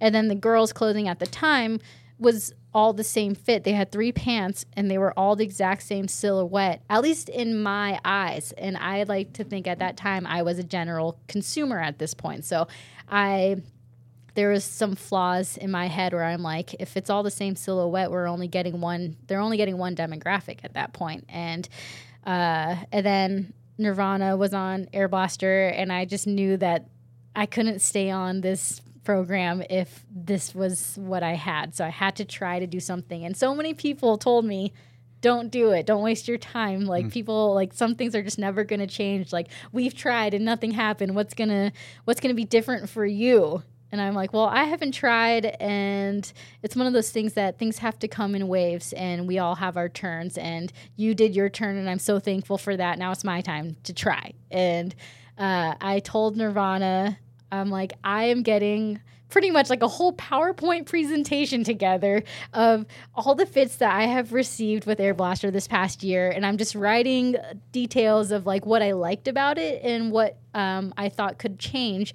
And then at the same time, I'm going to also get some of the, this is when the Boss pants came out, which are these like baggier, almost sweatpant looking pants that have like the scrunch at the bottom. And I was like, I'm going to get my hands on a pair of these, and then I'm going to do my review on that as well. And I asked Nirvana, would you like to join in on this, power and forces? She's like, yep, I'm down. And so she also sent in some sort of giant list along those same lines. And we were just there to describe kind of like as a rider doing an athletic sport, like sometimes having skin tight pants that you can't even fit your phone in isn't going to work. And we just need a little bit more diversity in the line. And that's just part of the times. And she did that, and they responded really well to it. And on top of that, I also like every time I went to the hill and I saw a girl in the boss pants, I would take a photo, like from afar, I'd snipe a photo and then send it over to the team manager at the time, being like, look, like people are already doing whether we're marketing it or not. Like, think about how many other people could be interested in this. And kind of, I guess I just tried to paint this picture that there's room to have more diversity within the line. And they must have liked it, because now it's fully a thing within Air Blaster. And not only that, we've been able to work together to come up with some other types of silhouettes to try and include different body types, because I also was noticing, like, within the riders at least, like, we're all pretty small. Some are shorter, some are taller, but in the end we're probably range between small and large, or medium or something, but no like extra larges or super talls and whatnot. And then that kind of segued into some other concepts for creating a more diverse line. So I'm very thankful that Air Blaster was willing to listen and act upon these ideas, because an idea is one thing, but to actually turn it into reality is a whole nother thing. So there's a lot of back and forth that is involved with that. Well, kudos to you guys for making that happen. That's fucking awesome. And I was wondering, just in the general broad spectrum snowboarding, I see a lot of things heading towards like unisex products. What are your thoughts on that? I think that the unisex from products, from my research, would be that it all depends on the sales reps and the shops. If the shops can find a place to put the product in, that will bring in both guys and girls, because it seems like a lot of people on the shop side and the shop layout like to have a flow of their shop where there's the women's side and the men's side, so there isn't really a unisex side, and a lot of people like to stick to their sides. And this is just coming from general public information, which is called market research, which I didn't realize I was doing this whole time. Mm-hmm. There's a name for it. Yeah, you're phenomenal at it, actually. So I kind of start there, being like, okay, if the shops, and it's not just one shop, it's almost all the shops, and even just basic store like Target or whatever, once they start making a unisection section of their store, that we'll probably see that more in snowboarding. But for right now, the general consumer, I don't think feels comfortable enough to go into either side to find that section, or I don't know how that works. It's an interesting take, because even though there's this lane of the companies producing something that is being asked for on some levels, but it might not even be able to be applied totally because of this barrier that you're talking about. I think it's interesting. I never even thought of that. Like the programming of how this is sold totally matters. The marketing behind how this is sold, it totally matters. And so you can't really just come out with the unisex thing and then drop it, because where's it going to sit? Mm-hmm. I think that's a great take. And so then that also leads into the sales reps, because let's say the companies have this idea for a unisex line, but the sales reps aren't on board with it or don't understand it, or they need a storyline to be able to market that to the shops. And so if they don't understand where you're coming from, they're probably not going to talk it up in any way. And my one instance of kind of seeing the reality of that was first getting onto Air Blaster. The Boss Pants is slowly starting to be rolled out for females to wear, and I asked the team manager at the time, like, oh, is there any like conventions or trade shows happening around Salt Lake City area? I would love to meet the Air Blaster rep and see how they do at this convention, kind of thing, like what their deal is about. And they were like, actually, there's one happening this weekend, which was 2 days from then. And I go and I get in contact with the sales rep's name is Matt. And I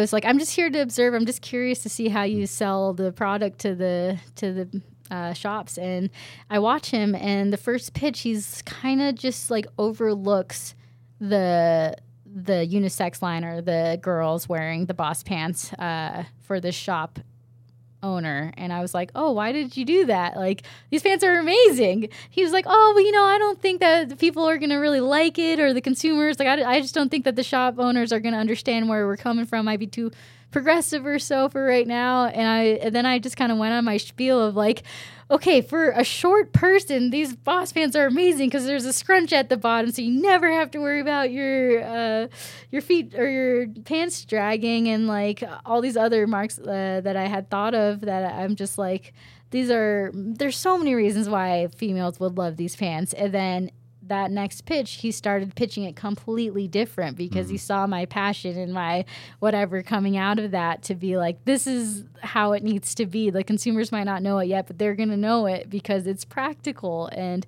it's practical not only for the top snowboarder, but for a beginner who wants just like an easy functioning like outfit and whatnot. And then me not thinking anything of that experience, fast forward like 2 years later, I see that, and I have a colorway now with Air Blaster, and I see that rep at Interlude, and he's wearing one of my colorway jackets that I like, I didn't think that, I don't know if he just liked the colorway or if it was for that experience, maybe it's one and the same, but I do feel like that when the riders show up to these types of things that they normally wouldn't, it can leave such a big impact to the people around you that you could possibly ever fathom. I put my bet on that it was just that interaction with you. I mean, that's such a selling, like, mega force for Matt. Is that what you said his name was? And then now he responded to you. You're a fan of him. He can feel that because he respected your information, and you saw that change. And I think he's going to take that to the bank. He's going to go so hard because he has your support and your voice and feels like he can magnify that in his space. I think you are unique in this space, like 100%. There's not many that I know that quickly that will be able to have that detailed of a scope of all the things that are actually happening. And you position yourself in that really well. It's impressive. Thank you. I feel like I'm curious, and I grew up learning to question everything around me. So by questioning, you in turn learn. By asking, you're going to learn. And sometimes you don't need to experience these experiences for yourself. You can learn from asking these questions from other people that have gone through these experiences. So it's a humble answer, but very true. I got a note here that you like to lurk snowboard Facebook groups. Yes. What's going on those things? Well, I don't lurk all the time, but sometimes it just comes back to market research where, Got it. Especially during the time when I was trying to push just having a different silhouette for the Air Blaster pants, lurking on these Facebook groups, especially like the Women Who Snowboard group, I learn so much without needing to say anything. Like one person asked, what kind of snowboard pants should I get? I have like a bigger bottom and a smaller waist, and I have trouble finding a good fit. And then I just lurk on the comments to see what people are saying.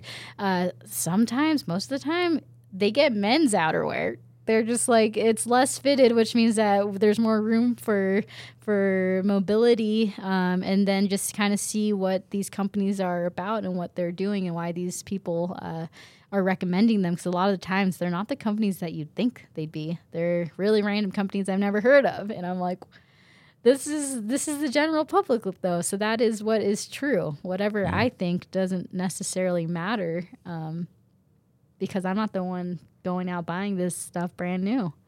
Market research. The new lurk. So we've been going for a while here, Naima. I think it's time for a segment of the show we like to call What, Silk? Name that video part.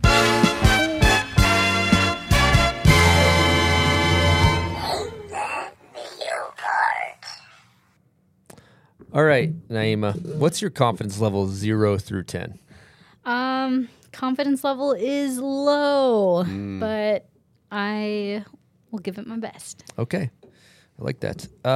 We have a situation here where there's actually multiple correct answers for this because it's been used, a song that's been used a few times. Oh. But Are you looking for one? There's multiple that are acceptable, so we'll see. Yeah, I'm not. There's one that I think she'd be the most familiar with, but we'll see how she does. Here we go.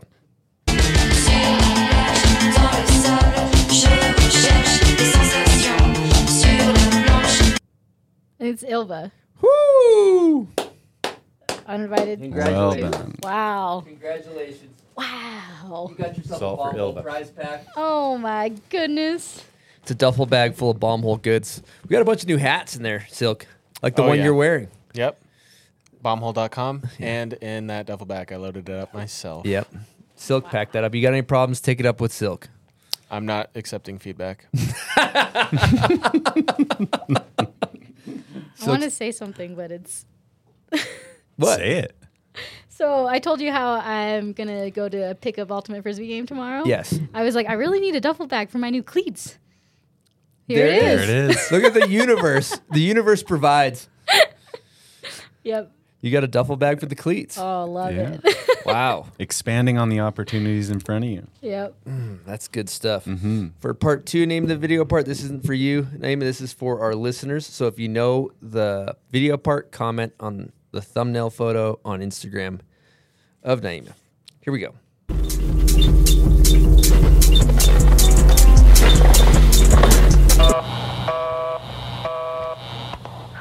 Okay. Thank you guys for playing. Name that video part.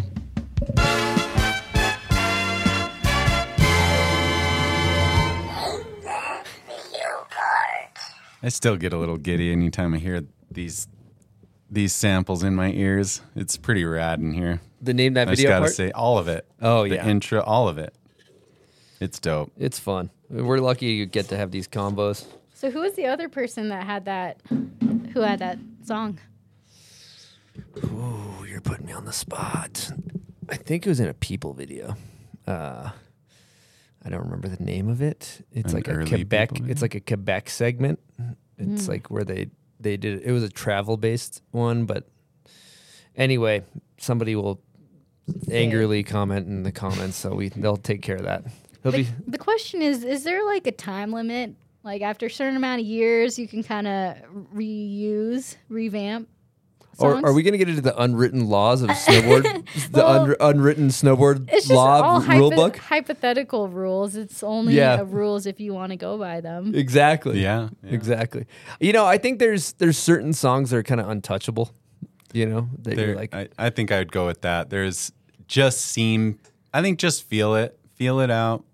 I mean, I've heard redos of songs in parts, and I've been totally happy with the redo, and it didn't strike me as anything odd. But there are a few songs that you'd be like, I think if you're making a video, find your biggest snowboard nerd friend and ask them if they know if the song's been used, if you're not a nerd yourself. And if that said nerd says, no, I've never heard that in a video, then you think you're good. But it's about market research. Market research. you know that well. Part of it is like, I think the thrill of the video part song is like finding something that the little diamond in the rough. Yeah. What about when people put the same song out in 1 year? Oh, well, you can't do anything coincidence. about that. Yeah. Can't do anything about that. Those are tough. Bad timing. Bad timing. That said, these days, you kind of don't get that excuse because no one's really in the closet anymore doing their edit like it used to be. You used to have no exposure. So I think you could just come out and show up with 2 videos with the same song. I think it's a little harder these days. Maybe not, though. I could be wrong on that. Just thought. Yeah, absolutely. Well, talking about product stuff, I think riding for GNU, love the graphic you're on right now, but I know you've worked with Hannah Eddy on some graphics, which we have to give. You know what? I'm going to give Hannah Eddy a Homies Cooked instead. Oh, yeah. Homies good. And missed that one. I've missed that one. It's been a minute. Always hits the spot. Actually, we should probably drop the whole Young Dolly soundbite of everything. That, just to give a little context here to just derail this entire freight train. Let's go full Dolly. So Young Dolly, I told him we needed a soundbite for the intro, and he recorded a multitude of homies cooks, and this is the recording he sent. Hey, yo, homies, cook. Hey, yo, what the fuck, homies, cook. Hey, yo, homies, cook. Are you good? Hey, yo, two about homies, cook. Are you good? Homies, cook. I said, you a homies, cook. It's so good. That's actually a trademark slogan, I think, from Young Dolly Inc. So you should. Don't try to use it. It's beautiful. Thanks, Young. Yeah, how was working with GNU on the Hannah Eddie graphing? That one's a fun story as well. A few years ago, actually, let's go to the very beginning. Let's go all the way When back. I first started kind of getting more momentum with Air Blaster and GNU, I remember talking to Max Warvington, and he was like, yeah, air horn. He was like, if you have an idea, just put it out now because it probably won't happen for 3 to 4 years. So just start putting them out right now. And I was like, all right, game on. So I just started spewing ideas left and right. Most of them, they'd just be like, no. And then one day I came up with this idea for a snowboard graphic where I was like, I want to have plants on the base of my board, and then we can market it as a plant-based board. And let's be honest, there's probably a lot more plant parents out there that have a lot more money than regular parents that can afford this type of stuff. So let's do this. And so I pitched that idea to Barrett, and she was not down. Or she just didn't understand. I don't think I explained it right. So she didn't understand. And then the next year, she comes around asking team riders, like, hey, you guys have any ideas for concepts for boards and stuff? And I was like, you know what? I'm pitching that same idea again because I know it's a good idea. I had told Hannah about it. And at this point, she had already been making graphics for GNU, and Hannah loved the idea as well. So this time, Hannah made a little mock-up of a plant-based board that we had thought of. And then I pitched the idea to Barrett again, and she was like, oh, I see where you're coming from. Let's try to see if the others are down with it. And then luckily everybody else at GNU was down for this concept. And then that is what has led into this board graphic. And I'm just very happy with being able to have these ideas and these concepts come to life and seeing all the force of everybody around rooting for it as well. It's not always like that. Is it a plant-based board? I mean, there's A plant on the base. There's a plant. So literally, there's a plant on the base. That's that's pretty drag name right there. Yep, exactly. Drag name based. It's literally graphic. A plant-based board. Yeah. So there's it's money. Board. Yeah. I love it. Wow. Genius.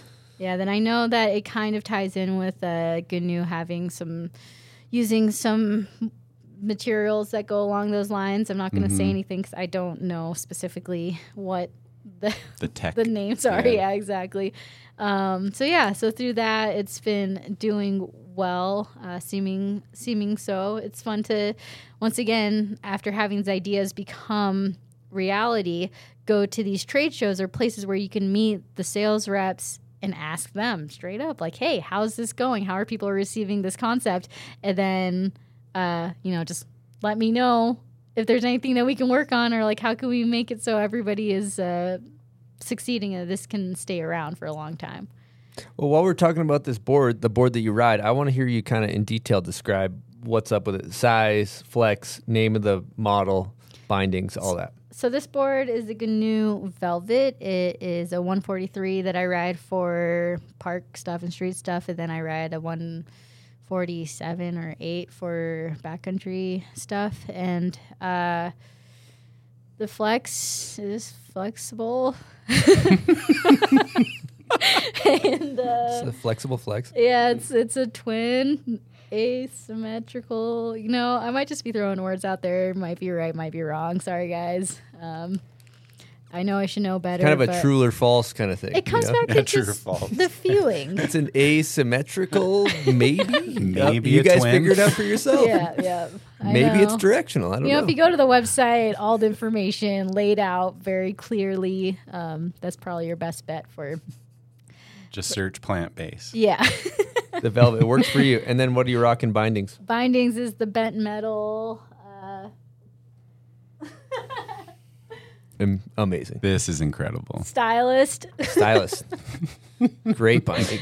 I like to think that it's not about the product itself. It's the feeling of how you feel when you're in the product, when you're writing it. Yeah. So I get a little bit lost on the names by the act of doing. How do you pick that specific binding? This binding, I feel like I just tried out a couple different ones from them, and which I think they have just like 2 or 3 for the women's bindings, and these ones felt the most comfortable. It's one of those types of bindings where I would strap in for the first time, rocking a new pair, and they immediately feel comfortable, and that does not always happen. Does not. Hey, Good Silk, enough reason. we got any Patreons over there? Yes, sir. We got one from Morrison. Shout out to Mo. Let's give him Yeah. an air horn. Says, what does it mean to be a part of the Soy Sauce Nation? Morrison.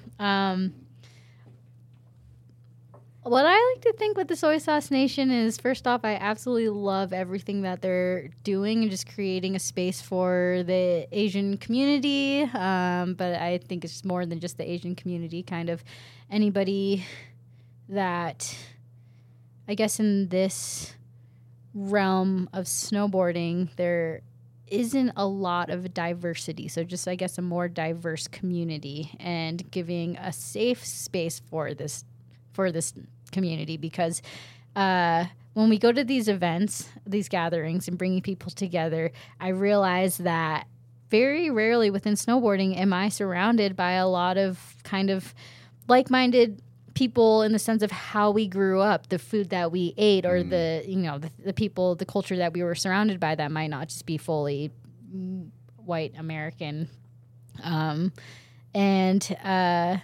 just kind of having that. When you see it, you can believe it mentality, kind of also bringing it back to like seeing Jess in Think Think movies growing up when I just started getting into snowboarding. Like, she was one of the first females that was Asian that I saw street snowboarding, and that was that like light bulb in my head, like, whoa, she kind of looks like me. Like, I could do that. I can see myself there. And I think that is something that the Soy Sauce Nation events bring together, or just that movement brings together on a more everyday platform and a more in-person platform, because you now have this ability to meet everybody in person, snowboard with them. And I think that there's so much space for not only Soy Sauce Nation, but any other type of event that brings in these kind of like smaller communities to make a home for them. Yeah, this shit is rad. It's so fucking cool. Who are some of the affiliates, the head honchos over there? Oh, we got AK, we got Nirvana, Tokes. I would say those are kind of the top 3 dogs. KVP also helps. She's been doing a lot of the graphics for the shirts. And then, yeah, it makes me happy just to be able to nerd out about food in general. The types of food that was very normal for me to grow up around, and then a lot of my friends that didn't grow up in an Asian household don't understand. But something as simple as like having rice on the rice in the rice cooker at all times, 24/7. If you ever wanted rice, it was there. I was actually talking to Rav. He said, he's like, you could probably do about an hour plus show on Naima's love just for rice. Not wrong. Yeah, when I went to Japan a few years ago, somebody asked me, or one of my Japanese friends asked me, "What's your favorite food you've had here?" I was like, "Rice." They're like, "Really?" I'm like, "Yeah, rice, maybe miso soup and the green tea." And they're just like all the very basic things that you just can get anywhere. I'm like, "Yeah, that's my favorite." That's so cool. I heard that you have a serious love for cooking, and that you go to the grocery store and spend hours going up and down. Like it's like a whole experience. Let me guess, that was Mike saying hours. Maybe. Allegedly. I will not confirm or deny these allegations at this moment. Not hours. He loves it.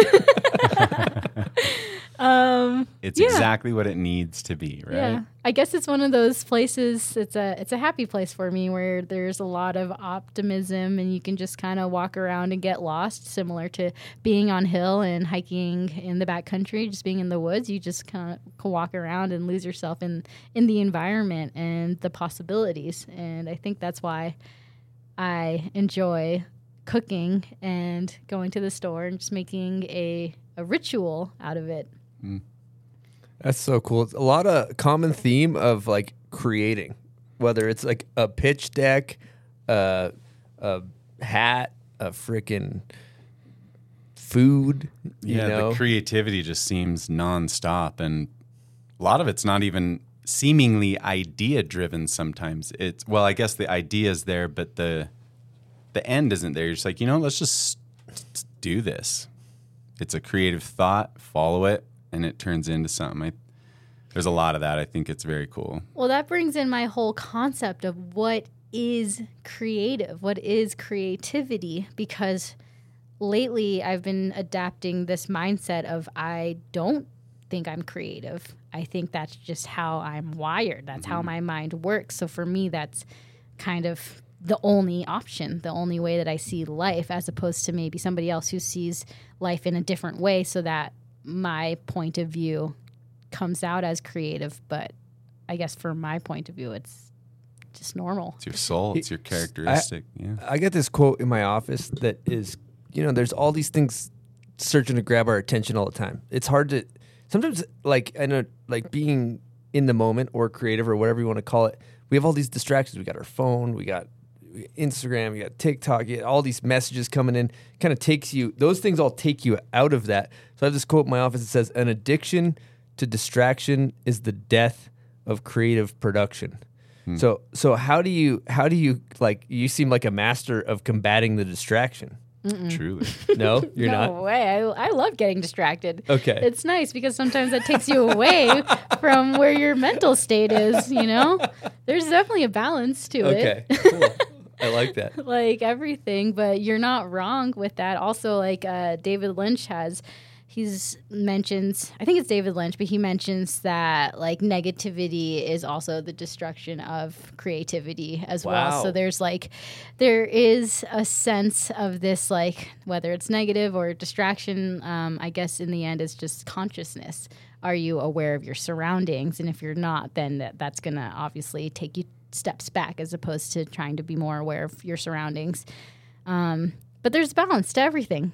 And sometimes you have to hone in and really focus on these things. And sometimes it's nice to let yourself breathe, give yourself some slack. You can't always be perfect, whatever that means. Sometimes you got to saddle up for 6 episodes of RuPaul's Drag Race. It's like me this weekend. Are you kidding me? I get so much creative energy. So you're pulling inspo. Okay, you're not distracted. You can watch episodes from like 10 years ago, and these queens are ahead of pop culture by like the whole popular culture starts to follow suit of what these people were doing 10, 15, 20 years ago. Wow. So for me or for companies, I've told my companies, I'm like, if you guys need inspiration of what the future is going to look like, go watch what these drag queens are doing. So that's not a distraction. I like that reframe. That's that's inspo. No, it is amazing. The reframe is great. Yeah. So going to one thing I got to talk about is, you wear a helmet. It seems situational, but for the most part, a lot of people talk about, it's a common, our listeners are always want to know, like, why did you pros not wear helmets? And I want to hear your position on where you stand with helmets. I stand with coming back to whatever you need to do to be the best version of yourself.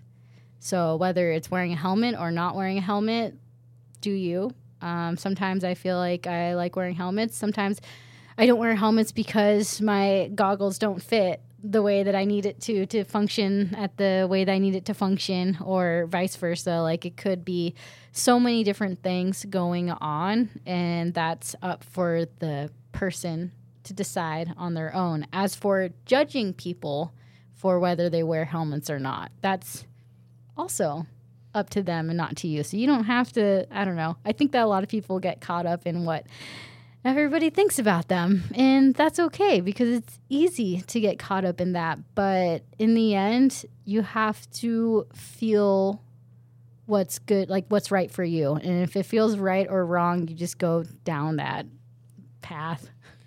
Damn, that was why. That was the best description I've ever heard of this kind of hot, touchy subject, you could say, that's almost polarizing. The best way I've ever heard it explained, a take on it. Shuts you up. There's no more argument. Just do whatever you want. Who cares? You know what I think? I'm going to go back to Air Blaster for a second here. A couple years ago, you painted a spiral on both of your, like what would be like almost like a knee patch type of thing. Did you ever pitch for them to make that pant? That'd be a cool pant. No, I never pitched that. I had so many people on Hill asking me about those pants or my pants, knowing that they were asking about the spirals, but me knowing that I just drew them and they'd never buy them like that. But the thing with something like that is that it's a lot harder. Me doing my research and understanding how these pants are made, that it's possible, but it's a lot harder than one might think to make some sort of print like that. So it's not even worth it for me to bring up to them because I'd rather pitch ideas that I could get a yes in and not waste anybody's time. Market research. Everything goes back to market research. It's just business, you know? When you stop thinking of these companies as your friends, which it sucks because, sometimes you are friends with the people in it, and start thinking of it as a business, and your business, your outcome might be a lot different than you might have thought before when you try to be buddies with the people around you. Facts. Now that hat you're wearing now, I know that Cole took one of your hat designs and then actually kind of put it into production, right? Was it that hat right there? No. Oh, it wasn't that one. That hat's fucking awesome. Upside down smiley face, right side up smiley face. Yeah, I like to call this one the "Who Are You" hat. You can kind of switch it, put it around in different faces to see how you're feeling. Oh, you put the one in the front hat that indicates your mood? Not always, but sometimes it just ends up wherever. But you can if you want to. But yeah, so with Cole, another one of those crazy ideas, I started getting into crocheting, and I was making hat patterns, and I was like, I want to find a way to be able to combine crocheting or knitting with snowboarding, and I know that there's a way to make that happen because anything is possible. And I was actually out at Grizzly Gulch watching, I think it was a pyramids session going down. Pyramid Gap, yeah. I think so. Or was it Chad's? Chad's is the higher one. No, Pyramid's higher. Oh, okay, Pyramids then. Yep. Okay. Yeah, so it was a pyramid session, and this one guy comes out like split boarding out of nowhere with a couple people, and it turned out to be this Nook from Bolcom. Yep. And we start chatting, and it was fascinating because he kind of does a lot of market research and stuff for his job and sales and whatnot. And I told him, I'm like, I have this crazy idea that I want to pitch to this hat company. Like, I don't know if it's going to happen or how I'll make it work, but like, 3-year goal kind of a thing. And he was like, oh, you got this. Like, go try it out kind of a thing. And then literally within 6 months, everything started to fall into place with telling Cole I wanted to get a hat going with them that we can attach a pattern that I had created. So somebody buys the hat, they get to QR code to the pattern to be able to crochet it if they like. And then they seem to like the idea because now it's going to be hitting the shelves, I think, this fall or so.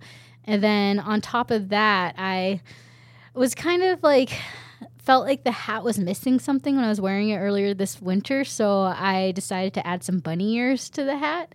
And I was like, I'm not going to tell the people at Cole. I'm sure like whatever. I'm just going to wear these bunny ears and just be happy in this hat. And then of course the next day I run into like the whole Cole crew and I'm wearing the hat with bunny ears.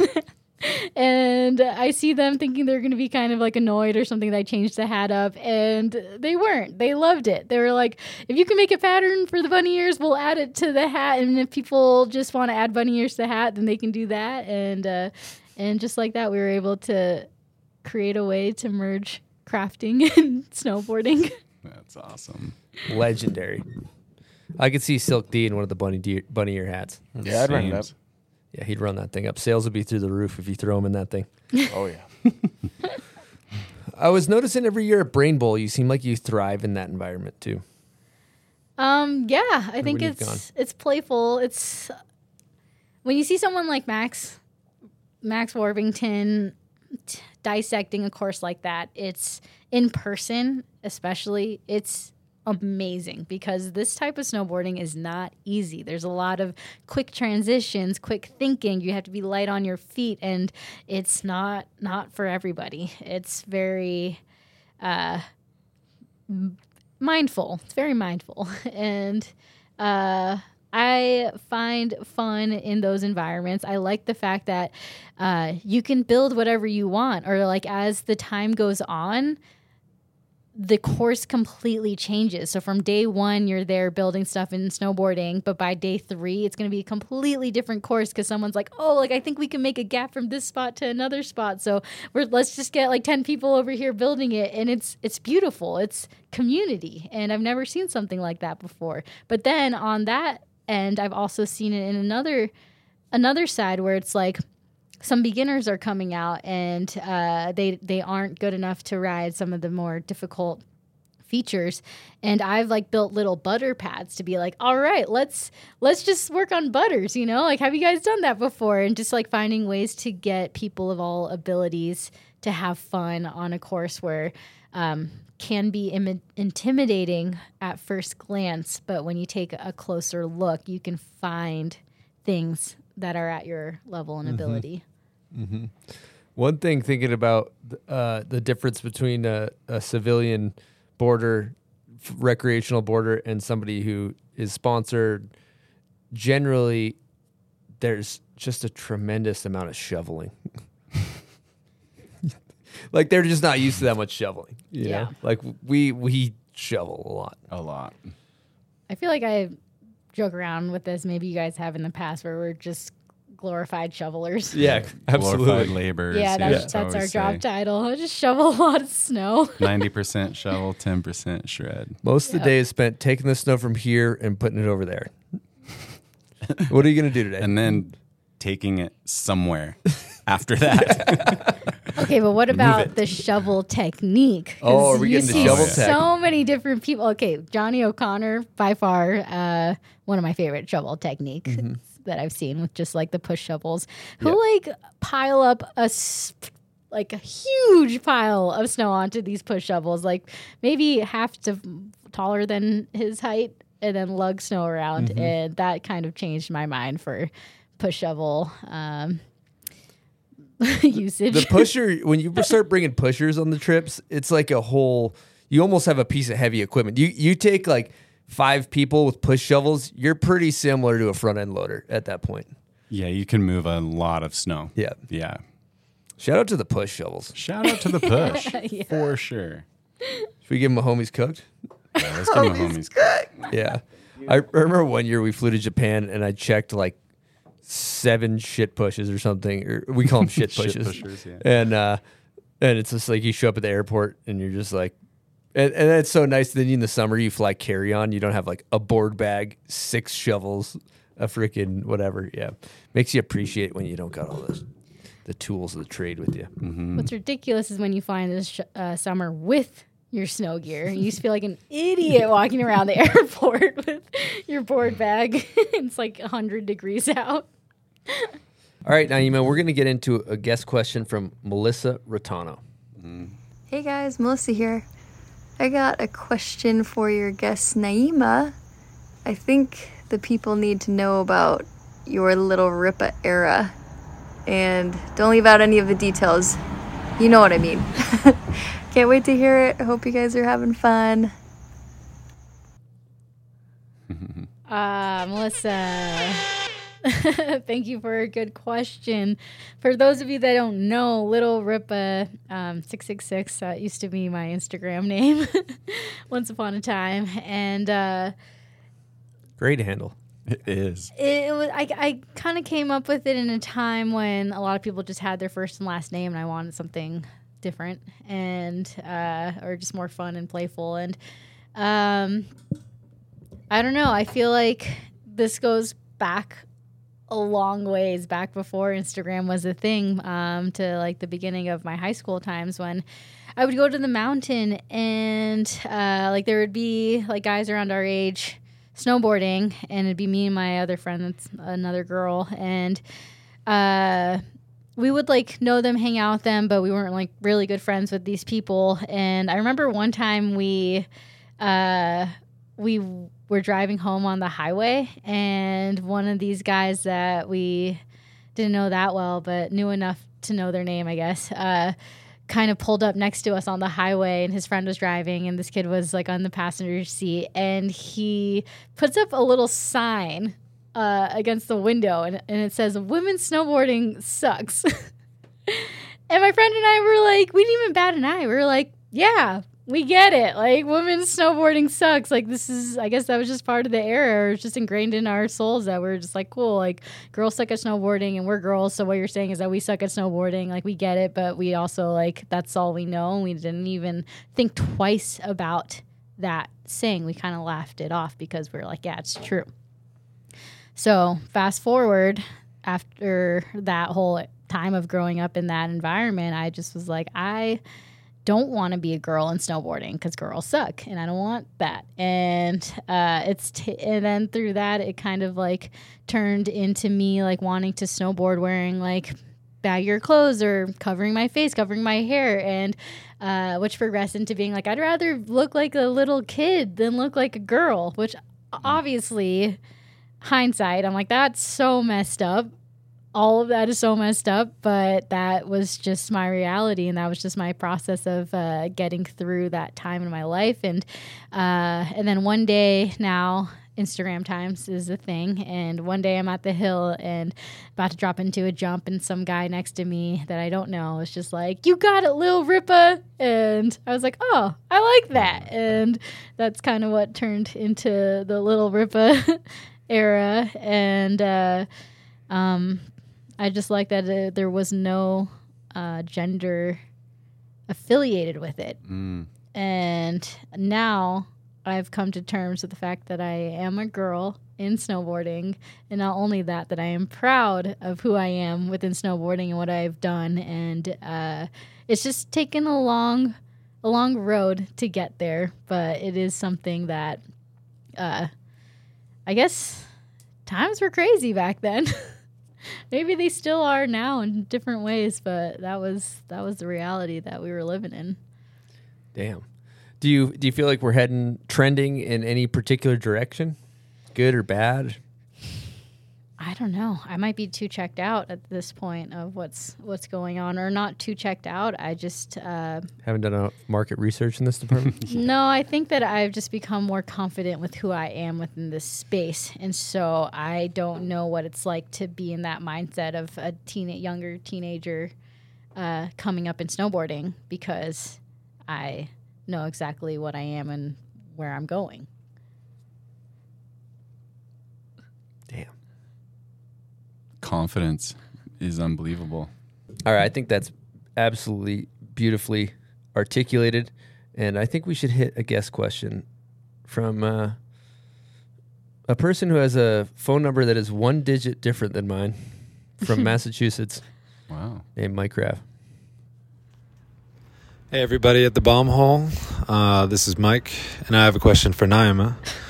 My question is, do you have any particular advice for anybody with a dream, whether it's snowboarding or crocheting, whether they're 5, 10, 15, 20, 50, 60, 70 years old and thinking about that dream? Any advice or just any thoughts on that? Thank you. Wow, Mike gets an air horn.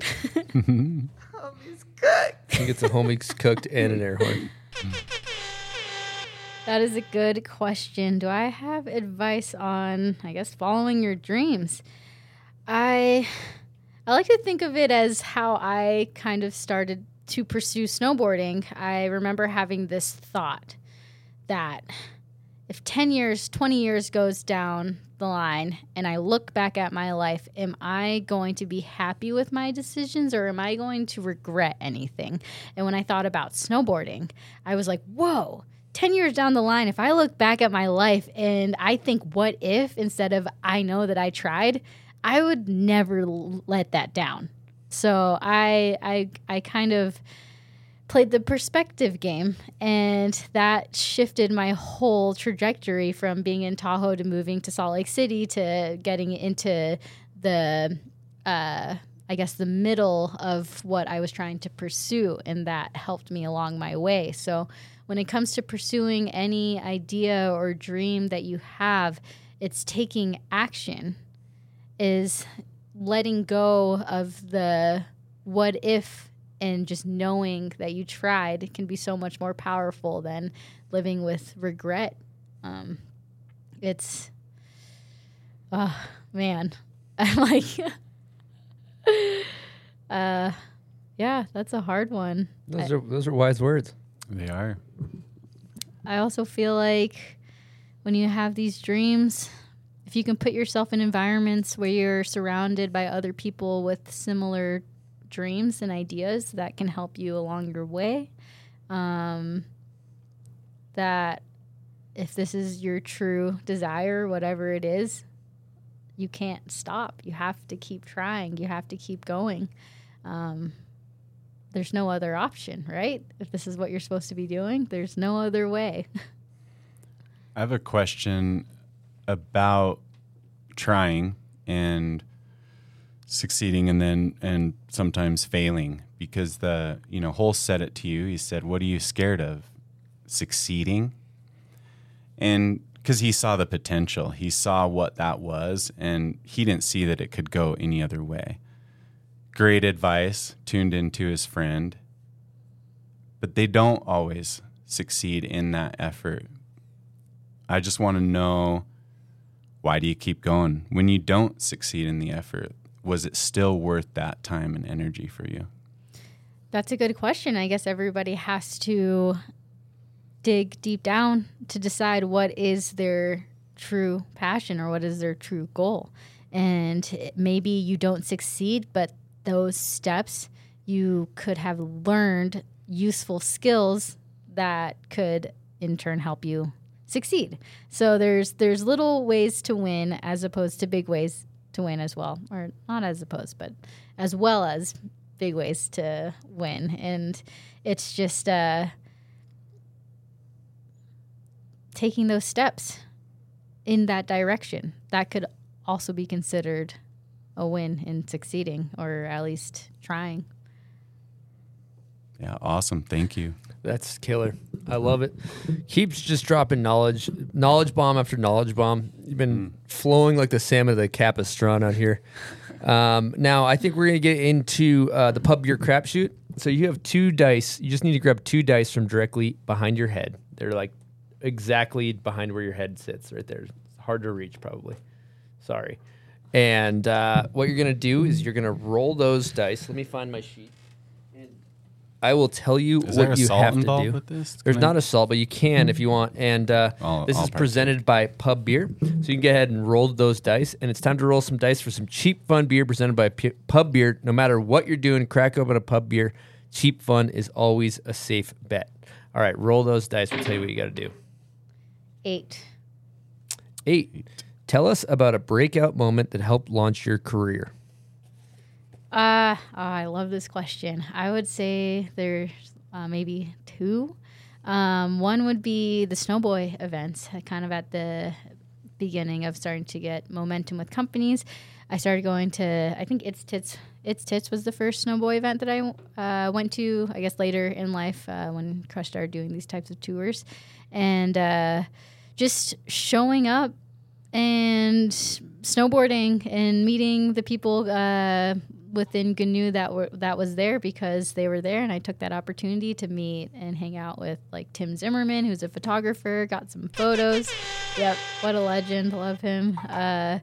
And then kind of going on that tour and just kept showing up and getting momentum that way. But then I feel like a huge moment would be being in the Uninvited 2 movie and filming for that. And Jess kind of opened this like huge door. I like to call it as she gave me this like golden ticket, which really wasn't much. I just remember she was trying to help me get some funding from my companies. At this time, I didn't really get anything to be able to travel. And she wrote this email that just was hyping me up.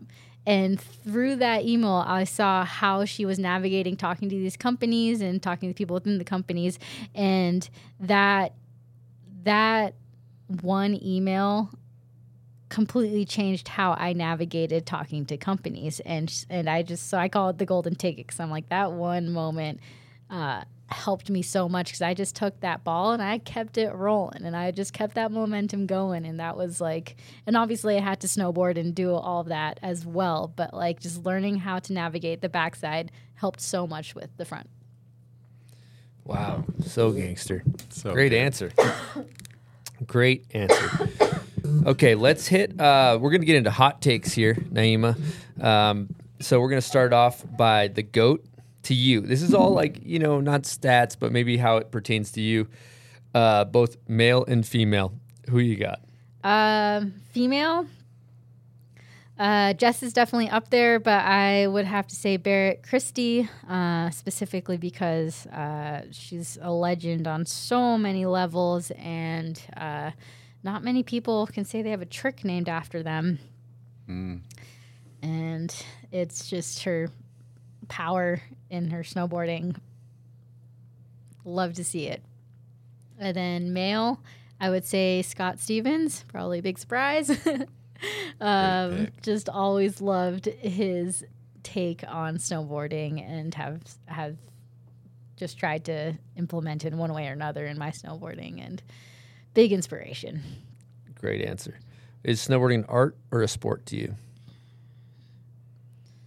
It's an art. And that's why I like snowboarding, is that not a lot of sports can be like that. A lot of people snowboard because of the feeling and in enjoying that environment. And a lot of people, it's harder to find that in other sports. Who's the most underrated in your opinion?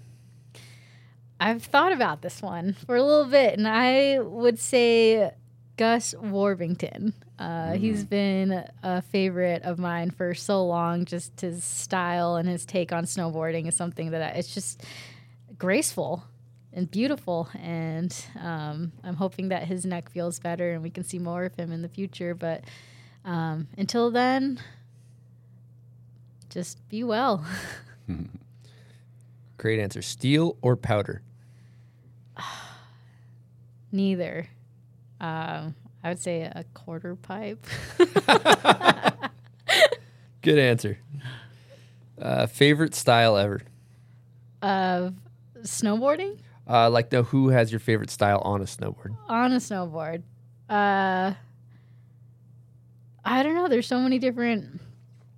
Okay, I've always loved Jake Kuzik and his precision, but then I've always loved like Eric Leon and his just like, I guess I'd call it just gangsterness, or just like his big ollies. Always loved that. And then I guess Gus with his just fluidness. So there's a few. Okay, who has your favorite method? My favorite method. I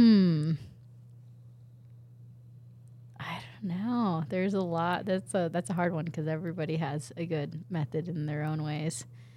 And I like Mike's method. I like that he changes his method in different environments depending on the feature, and I don't feel like a lot of people do that or know how to. So that's pretty cool. Mm-hmm. That's great. What's your favorite snowboard video ever made?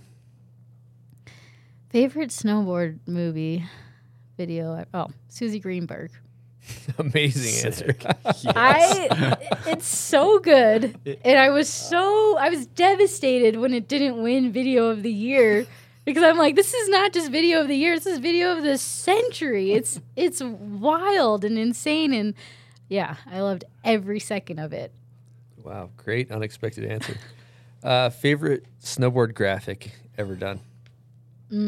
I would have to say it's pretty cool because this graphic was just put out there last year, but Barrett Christie has a pro model from back in the day that she drew these flowers onto her board, and then they mass produced it, and they just brought back like a redo of that design. But I've always just loved the concept of it and the fact that she drew it, and I don't know, the graphics that you look at and just make you smile.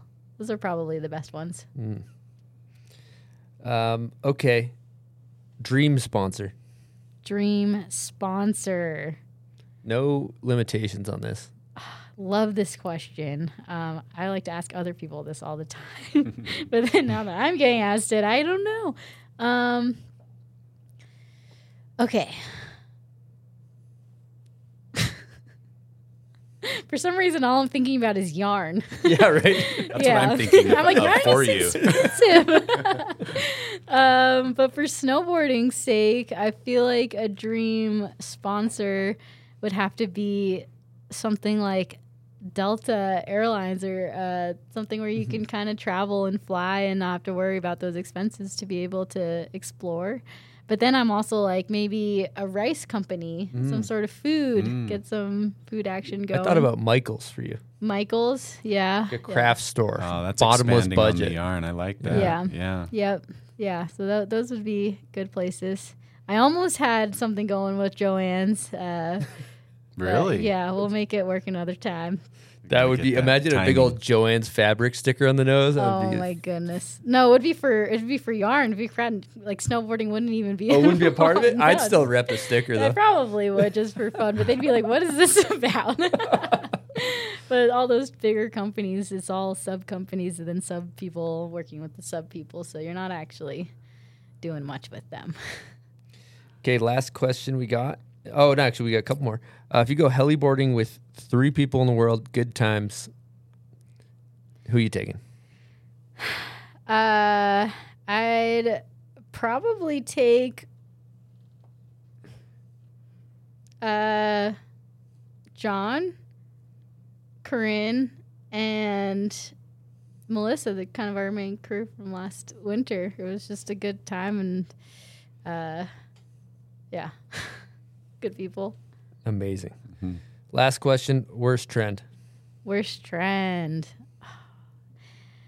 I thought about this. I had a good answer, forgot. Here we are. Let's think. Thought about it, had a great answer. Forgot it. It's a good now sign. Here we are. I swear, you don't hang really on good. it. That's good. It's not stressing you out every day. Yeah, I love that. Yeah. Okay. Worst trend would probably be, when, I guess this is just in general in life, but when people say they're gonna do something and then they don't do it. Or don't own up to it. So let's say you say you're going to do something and you realize it's not feasible, then you're like, okay, I'm not going to do it. That's fine. But if you say something and then you don't stick to those words, then what does your word mean? So for me, your word means everything. And even for myself, when I notice I do that, I get really frustrated with myself. So it's something that I'm working on as well. But staying true to your word is everything. Enough said. Best answer I've ever heard for that. Seriously. Wow. All right. Yeah. I want to know what's next for Naima. What's going on? What's in the future? What's next? Just keep coming up with ideas with projects. I've been working on this one project all last winter called Where's Walla Beluga, and that will be coming out in the fall. So keep an eye out for that one. I'm really excited. That's just another one of those, I have a crazy idea. Then for some reason, everybody's like, do it up. So we're just going to kind of keep going down that route of crazy ideas, one after the other, until forever and forever. Perfect. Cool. Last thing, you want to throw out any thank yous before we wrap this thing up? I have a couple of things. I wanted to show everybody what I've been working on this whole time. Oh, snap. She's in the bag. She's in the bag. What do we got?